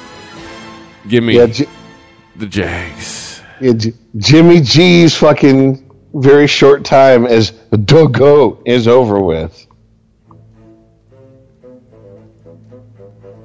Oh, absolutely. He's finally going to play a fucking team that it's going to show him what playing in the NFL is all about. Jags. Seattle and Dallas. This is a big game for both of these teams as far as playoff implications go. You got to give me Dallas. Just the way Seattle's been playing lately. Yeah. Seattle, Dallas, at least it looks like they got a better offense even without Zeke at the moment. And their defense is just busted up in Seattle. Yeah, man. I want to say Dallas, but with the fucking injuries and the dumpster fire going on between fucking players, I want to say Seattle, but I can't. With a clear conscience, say it with everything that I described. So give me Dallas. Is he going to be in season form? Is he going to be what they need him to be? Don't know. But Zeke Elliott comes back this game. Yep. Cowboys. Oh, that's fucking right. Wow. It's already been 6 games? Has. Damn. All right. Jerry Jones is not go to the playoffs. Well, then, yeah, no, give me Dallas with fucking fervor in this one. All right. Oh, gosh. The who cares game of the week. The Giants at the Cardinals. Give me the Cardinals. No, wait. No, fuck that. Give me the Giants. Cardinals are on, their third string quarterback. Give me old waterhead baby Eli. Big head motherfucker. Yeah, nah. I'll show some love to to Arizona. Give me the fucking Cards. Yeah, I understand they got new coaching and everything's supposed to be hunky-dory, and they're supposed to win against the Cardinals, and they might win against the Cardinals, but I ain't going to pick them to win. Give me Arizona. Oh, all right. And Monday, it's a Christmas miracle. We get 2 games. We get an afternoon game, and we get a night game. Because there will be no Sunday night game this week for Christmas Eve. I guess, Santa Claus and whatnot. I don't know. Anyway, Pittsburgh at Houston, the 4:30 game. Steelers coming off a bad beat. Houston is a dumpster fire. Doesn't matter if Houston's at home. Give me the Steelers.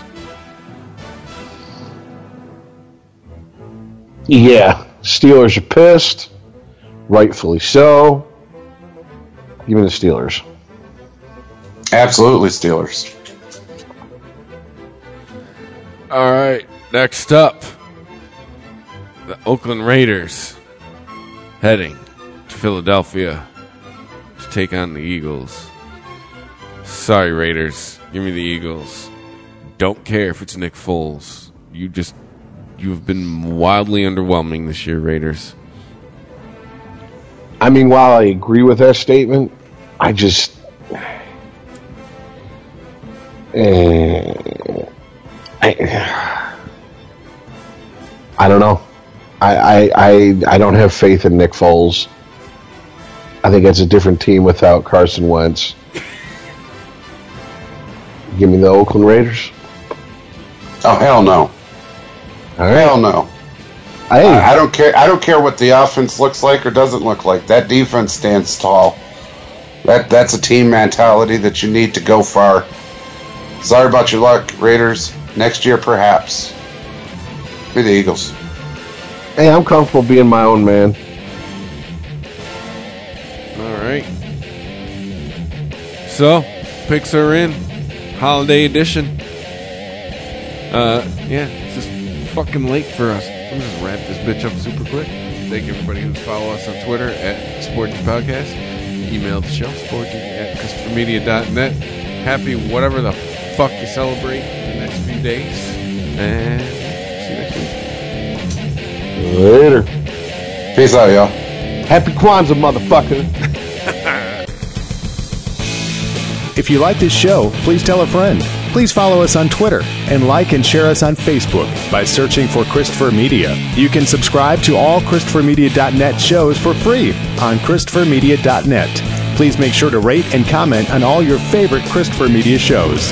Thank you in advance for supporting Christopher Media by clicking on the PayPal button and by clicking through to all the sponsors who support ChristopherMedia.net.